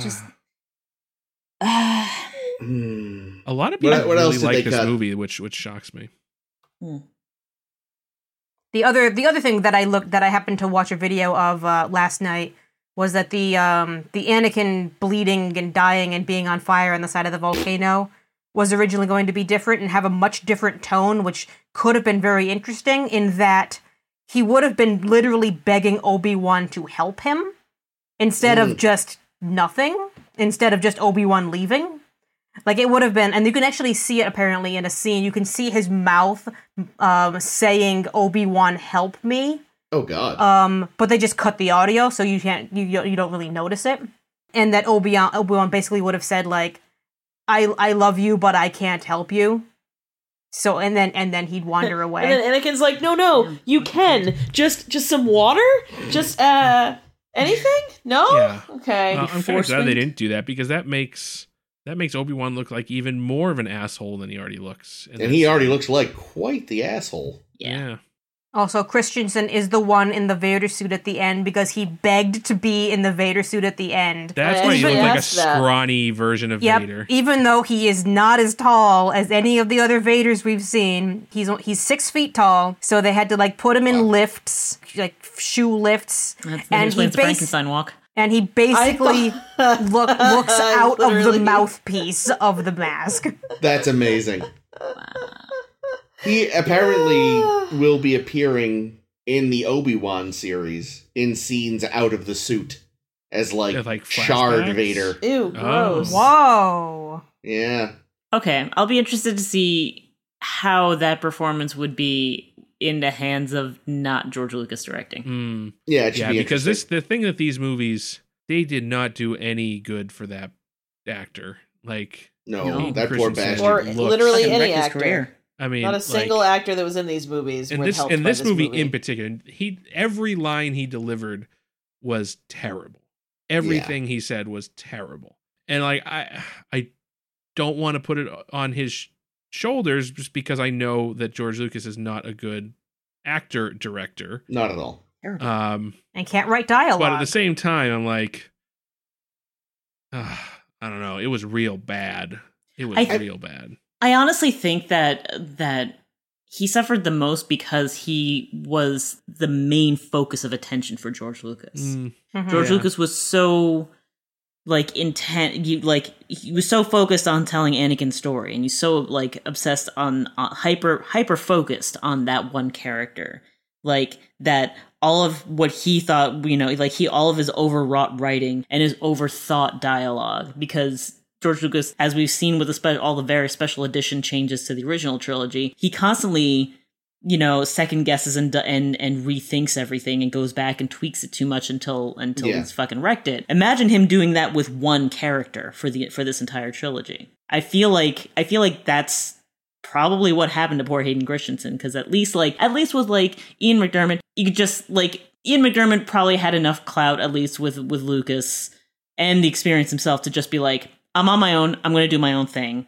Let me do the stupid monologue. I will handle this. George Lucas was probably more hands off with him. You know, he was probably neglectful toward Natalie Portman at times. Like, I feel like he was probably so just constantly just on top of Hayden Christensen the whole time that probably was just destructive, if anything. Would be my theory. I think, too, part of the reason he suffered the worst is because, like, before this movie, no one really knew who he was.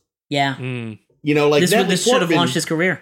Right. For a lot of these other people were already, like, even Natalie Portman, like, she was in fucking The Professional when she was 12. Yeah. Oh, yeah, you know, that's right. People were like, we know she can be better. This clearly isn't her fault. People had seen Ewan McGregor, had seen Qui-Gon Jinn. I can't think of his real name, but Qui-Gon, Liam Neeson. Like, so many of these other actors already had careers, and people could go like, all right, it was clearly George. Yeah. Whereas, for some reason, that didn't occur to them, then maybe this also extends to Christensen. Yeah. Because, again, no one knew who the hell he was before this. I mean, and in a way, the same thing kind of happened with, in the original series with Mark Hamill, right? Because he had more of a bigger voice career later on, but he was never a big movie star after Star Wars. No, but his voice acting, though. His voice career took off. I think he was in, like, hugely. I remember he was in some Christopher Reeve movie about, like, a haunted town or something. I don't remember Mark Hamill being in, but that's the only other thing I could think of. Yeah, and he showed up randomly here and there on TV a lot. Yeah. I think he's quite good in The Last Jedi. Yeah. Yeah. Oh, yeah, no, he definitely, he improves a lot as an actor. Even just in the original trilogy. The minute he's being directed by not George. True. Mm-hmm. But yeah, so it's interesting, because I feel like a lot of the other actors had successful careers. But again, I think they already had them, so. True. I mean, between him and, what's his kid from episode 1? Oh, God, poor Jake Lloyd. Oh, yeah, that guy. Yeah, we again, episode 1, our talk on it hasn't gone live yet, but there was so much beyond even that he had to deal with that it's very fucking sad. Mm. Hayden Christensen at least seems to have a fairly together life. Unlike poor Jake Lloyd. They can bring him back. Hey, you want to be Vader again? Go, sure. One random fact I really like. Mount Etna in Italy happened to be erupting during the time they were filming, so they went and got some good B-roll. And Hayden Christensen actually was on fire at the end there. I do. It's so annoying that, like, it's one of the oldest tropes in the book, but the fact that in reality, if you were as close to lava as they were for most of that scene, you'd be dead. They should have been bursting into flame. Yeah. But the Force. Only at the end does it suddenly kick in. Yeah. When, Vader catches finally. We see it's because his power was weakening. He was losing his connection to the Force in that moment of... No, but see, that doesn't work because the only way we can explain why his brain didn't boil while it was on fire. He's focusing all his effort on keeping his brain from boiling, Chris. Yeah, he was redirecting the shields, from the rest of his body. Yeah, away from the extremities. That's why he lost the extremities. Oh, it really does, though. Like, Jake, you said this back when we were talking about episode 4. Just how vicious and awful and brutal that scene is. That is not reflected at all in the meeting again on the Death Star 20 years later. Oh, whoops. It's like, oh yeah, we're old enemies, kind of, I guess. Not like, you watched me burn for 2 minutes. Yeah, that scene is so brutal that this is the first Star Wars film that got a PG-13 rating. It's like when a long time ago now, it seems like, in a galaxy. Nope, just this one. Tim Burton did a Sweeney Todd some years ago, and there's the end scene. Spoilers for Sweeney Todd. Mrs. Lovett gets pushed into their oven thing where they've been like burning the dead bodies. A walk-in oven. Yeah. Yeah, and in the original cut of the film, they focus on her burning alive and screaming for like a long fucking time. Yeah. And I remember being like, holy shit. And when they re-released it as like on DVD, or when they released it on DVD, period, they had obviously tinkered some of that away. This was easily 10 times worse. Yeah. And it made it in, which is crazy. So, yeah, it is brutal. And you're definitely not like, yes, my old master, back again, rah, rah, to the guy that did this shit to you. Yeah, he's like, yeah, and instead it's like, you understand that I am walking around in a suit that is just full of burn cream 24/7 because of you. When I left you, I was but a charred corpse on a beach. Yeah. Now I am the master. Yeah, How is it, by the way, this is like a stupid nitpick, but I don't care.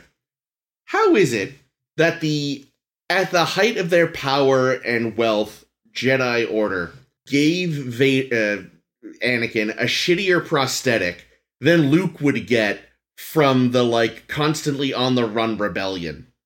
I think he just liked that it looked badass. Yeah, fair. It's like, look, Terminator hand, dude. Fair enough. Yeah, Padme was into it. There's definitely technology that I like. I don't know. Obviously, you know, it's the same. It's the same, like with especially with the first season of Discovery, when everyone was reacting about like how everything just doesn't look TOS enough. It looks newer than it would 10 years later or whatever. But I feel like there are definitely moments of like, well, everything's explainable in the original trilogy as like the Republic was a better time than the Empire, and the Empire's in decline. But there are definitely times where I'm like, okay, but some of these things definitely could look better, and you didn't make them look better, and This they're hand better could in have the just original. been a hand. Yeah, the hand, the nurse droids. I have a thing about the nurse droids They're so uncomfortable. because they look really scary. But I'm like, okay, in my headcanon, you know, in the Republic, they had skin. Like, they had, like, a skin over them to make them look friendlier and nicer. And they just, that skin, you know, could never be repaired in the Empire. That was my headcanon. But, well, like, again, also, the nurse droids were made for an alien race. That's the other thing. God, they're just... They weren't designed for humans. Like how Roman statues used to be painted. Yeah. But... Which I honestly think would have made them look less good, but that's just me. I think honestly, it's cool. having seen recreations, it does... a lot of them do kind of look like, oh, look, we took the children to paint your own pottery day. Yeah, well, that's why I question the recreations. Ooh. Because, like, Shots you fired. don't just slap one color on, you know, on like the face and be like, call it a day. Like, you know, Oh no, there'd be shading and texturing. shading and contouring exists to make Yeah. it like, the idea is that they were supposed to look lifelike. Yeah. And the way that they're carved, they absolutely can look like they look lifelike without the color. So Oh yeah, and like anyway, it's not like these were made by scrubs. They were made by like serious artists. yes, Yeah. Serious 3D printers. yes. That's right. Roman Original- 3D. the hammer and chisel, the original 3D printer. Rep 'em. Star Wars. Star Wars. I had a thought and it has flown away. I recommend That's okay. watching the We're- Clone we're- Wars as just a better way of handling a lot of the plot and character arcs. That Well, I like We're recommend- going almost as long as a lightsaber battle. By the way. Good. Okay. No, like I say a lot, like a series is very different from a movie because a series has time to, you know, explore characters and build and allow the characters to have relationships. And it's not like we have to shove everything we possibly can into 2 hours and also be hyper aware that we need to make toys out of every single scene that you see in the movie. Absolutely. Though at the same time, like, and I always, like, that's when I talk about the Clone Wars versus the movies, I absolutely use that disclaimer. But at the same time, watching the movie, I mean, I don't know about the other writers in the room here. I'm watching, I'm like, there are like 5 ways I could have rewritten that dialogue. Like, and someone else could have been, you know, they're like, they had access to other screenwriters. Just George Lucas didn't want to bother. Like, or this scene could have been really good with another couple of passes at the script. And then maybe a better director, but it had neither. I mean, that's the key. Is at the end of the day, he was going to be the director. So Yeah. Oh, the best one is Editing when couldn't save this. Padme and Anakin are, oh, but I love you so much. No, I love Oh, you God, so man. much. Because I And love I you so vomited. Schloopy. Jesus Christ! oh, that's what I was gonna say. Don't let him near romance. There were two. There was one thing. Way less 3PO in this movie, and that's great. Because, like, 3PO in the original movies is kind of annoying, but, like, whatever. Prequel 3PO, I forgot how fucking aggravating he is. Oh, God. Like, Every prequel line is a joke. 3PO needed to be just thrown under a goddamn steamroller with Jar Jar. So the they fact definitely that, like, put Jar Jar under the steamroller because he's like one line in this whole fucking film. Oh yeah, no, he farts and then says "excuse me" or some shit. That was his big episode 3. Also, no, even better. There is one when Anakin gets to the theater for Sith Cirque du Soleil. Sith du Soleil. Anakin like walks by Jar Jar, who's hi. It doesn't even acknowledge him. Just walks right past him. It's like dead straight. Maybe Anakin is the hero. Considering they should have given Luke to Jar Jar. Oh no. Considering how Anakin turns out at the end of this movie, it looks like Jar Jar's the one who needs a trip to the burn unit. Oh boy. Alright, I'll see myself out. Wow. Oh. But yeah, less prequel 3PO good, less Jar Jar good. Way more pan wipes than I could fucking Oh my god, stand. so many. I was so hyper aware of them this time too. Did you There was every Did you see the pattern. grid wipe? I was about to bring hated that it. up. Yeah. Oh, there was a great quote I once saw from Ian McDiarmid about the fact that he had a lightsaber duel in this movie. Well, a couple of them. He said, I was very surprised. I'm used to just, in the other movies, I was to go like this, and he like held up his hands and the little claw motion, and people would fall over. So he was, even though it doesn't make sense, I feel like he was terribly excited. And you never get a great look at it, but he actually has a very nice lightsaber. Damn it, Caitlin. Listen, I don't know. He could kind of get it, maybe, if he wasn't so evil and twisted. Like, before he goes full ugly, he's alright. For, like, an old man. Good for you, Caitlin. Thanks, Liz. You heard it here first, folks. Senator Palpatine, kind of fuckable. I mean, like, again, not, like, on top of my list, but consider what I have to work with in the rest of this movie. I mean, that's all. Anyway, speaking of what you had to work with, Jake wanted to work with something, I think, right? Oh, yeah, Jake. Oh, yeah. Yeah. Okay. So, so I was inspired by this movie. Oh, dear. To write a little song that I want to share with you all. I've never said those words before. I was inspired by this movie. Yeah, well, I don't know. My one concern with doing this is that it might have already been done because it seems so fucking obvious as a parody song that I'm sure it's been done. So if I'm just copying somebody and you guys know, you can just cut this part out. But if it's original and interesting, anyway. So this is if you're familiar with the song Willie, Mickey, and the Duke. Oh, I thought you were going to go, We Didn't Start the Fire. No. It's I only know that song because there was an episode of The Simpsons many, many years ago where Homer played on a softball team. Yeah. And, okay, that's that song. Okay, yes. And they You did a should've just said parody. They did a parody of the song as part of that. Now I know what song you're talking about. So we watched the episode. It goes talking baseball, talking baseball. Mattingly and Seiko, Ken Griffey's grotesquely swollen jaw. Yeah, that's the Simpsons parody. So this is my. It's not very long because I only did the first verse and the chorus, but this is my this is my song. I title it "Talkin' Star Wars." Okay, get ready. I have to play the karaoke version in my ear so that I can do it right. Sure. So. The Sith Lords had won it, Darth Sidious had done it, and Yoda read the prophecy all wrong. Luke and Leia had just been born, the younglings would not be mourning. Down on Coruscant, the Imperial March went on plain. We're talking Star Wars. Mace Windu and Kit Fisto talking Star Wars. Ki-Adi-Mundi, Yaddle, Plo Koon, and even Peel.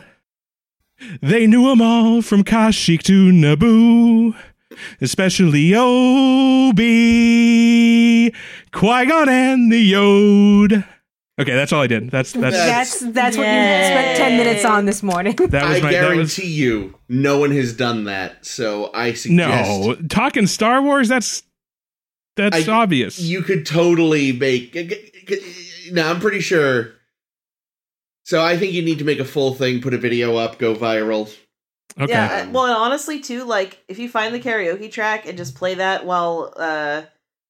on a laptop while recording from your phone, that shit'll sound pretty good. I know, because I've done it. I mean, not with that song, but Nice. I think you should do it. I think you should go for it. I'd love to hear the full version. I'll keep working on it then. I had to find a list of the members of the Jedi Council, and I found so I don't know how much more I could do because I tried. I ran out of council members. There's so many. Much Naboo about nothing. A bunch. Like if you look between the movies. If you look between the movies, like a lot of the council members keep changing. I will say, just to be sure, I just tried looking up Talking Star Wars, and I thought I wanted to look up Tarkin. So, I do like Tarkin. Baby Yoda talking plush, and I think you're in the clear here. Apparently, Tarkin's first name is Vilhuff. That's terrible. Excuse me? Oh, he shows up in Clone Wars too. Wilhuff? Oh, interesting.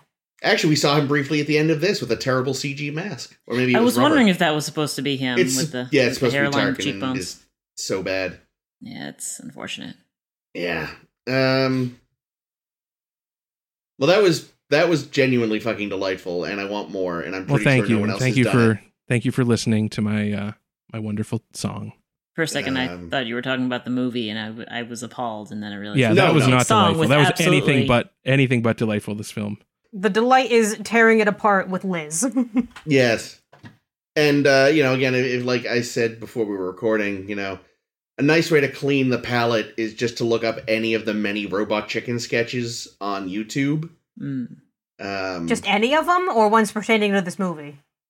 Both. I mean, I'd say start with the ones that pertain to this movie, because there actually is a good one that mocks the whole, like, Obi-Wan leaving him there to burn thing. There's a great Uriel Poof one, which is why that is our name on Zoom right now. Yeah. Or, watch Clone Wars, like Liz said. Yeah, I might do that. Too. I might go and throw money at Disney Plus and finally just have all this shit myself. I will say the movie that kind of kicks it off, you got to kind of grit your teeth through, but the show itself is better. The show is There's a movie Clone Wars? That's what started. There was a movie that I think was supposed to originally just be a TV movie, but they released it in theaters instead. Yeah, it was originally released on Cartoon Network. It was a whole event on Cartoon Network at the time. Oh, snap. Yeah, and you do kind of have to watch it because it does establish some shit that is important later. But it's about rescuing a baby hut. There's a lot of fart jokes. Just grit your teeth, it gets better. Yeah, that one was it's definitely more child-oriented. And isn't the showrunner the guy that runs The Mandalorian? Yes, which is why going back and watching Clone Wars after having seen The Mandalorian, I was like, oh, okay, so this originated here, and you decided to bring it into The Mandalorian. Okay, interesting. Yep. Ahsoka's the more obvious one that everyone was freaking out about, but there were other little character moments and plot points and stuff. Yeah. Or even in in Rogue One, Forrest Whitaker's character originates in Clone Wars. Yeah. Saw Gerrera, that's it. Yes, there we go. I always forget his name. I was like, it's something right on the nose, because at least in the original appearances in the Clone Wars, I'm like, oh, they're like an Afro-Latino sort of mixed coded character. All right. He also shows up in Fallen Order, actually. Oh. Briefly, yeah. All right. Well, some of us have to get on it away from here and go to the fish Cirque du Soleil. Yeah. So. Well, thank you for joining us for Star to Steer Her By, Star Wars Episode 3, Revenge of the Sith. If you like what you heard and you want to hear more, or if you like what you heard and you think to yourself, I'd love to know what they think about Star Trek. Good news. That's usually what we talk about. We'll be returning to Star Trek in just a couple weeks. But next week, we're going to talk about Star Trek episode... Star Wars... Nope. Wow, nope. That was not on purpose. Star Wars Episode 7, The Force Awakens? Yeah, it's the last Star Wars we still have to cover.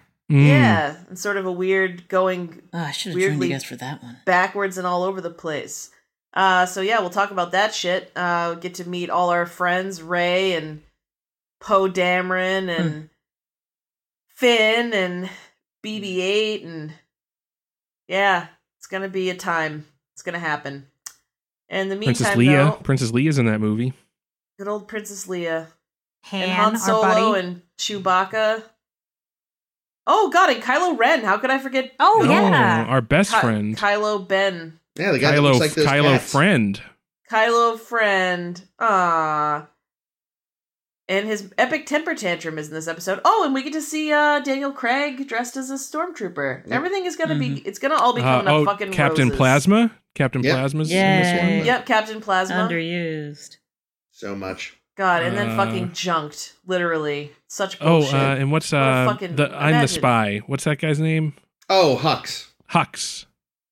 Lieutenant Who's Huxley. Hux? He's the one that in the ginger. third movie goes, "I'm the spy." Like, yeah, we all knew Hux. Oh, right, Hux, the little ginger Nazi. Right. Yeah. Yep. Right. Yeah, so we'll do that. In the meantime, though, if you if this podcast is like us, the only thing you have going on in your life, and you need something between weeks, aside from a humongous backlog wherein we've talked about all the Star Treks from the original series up through Deep Space Nine, including the animated series. Oh wow! Which How did we do that? Star Trek we hate ourselves refused so to much. acknowledge during their recent 55th anniversary Son thing. bitch. Like, they highlighted literally every series, not TAS. Yet they Didn't keep even, making like, references to it in Lower Decks. So many. That's so the fans can wank. Well, or so they can try to get the stupid children into it, maybe. I don't know. Actually, no. Lower Decks isn't for stupid children, is it? No. No. No, All right. Lower Decks just makes fun of those aspects It's for of the stupid animated series. adults. It's a long sex scene. I don't know. There's a BEM thing in it. Anyway, you can check out our old episodes, or you can follow us on Facebook, where you can find us by searching for A Star to Steer Her By.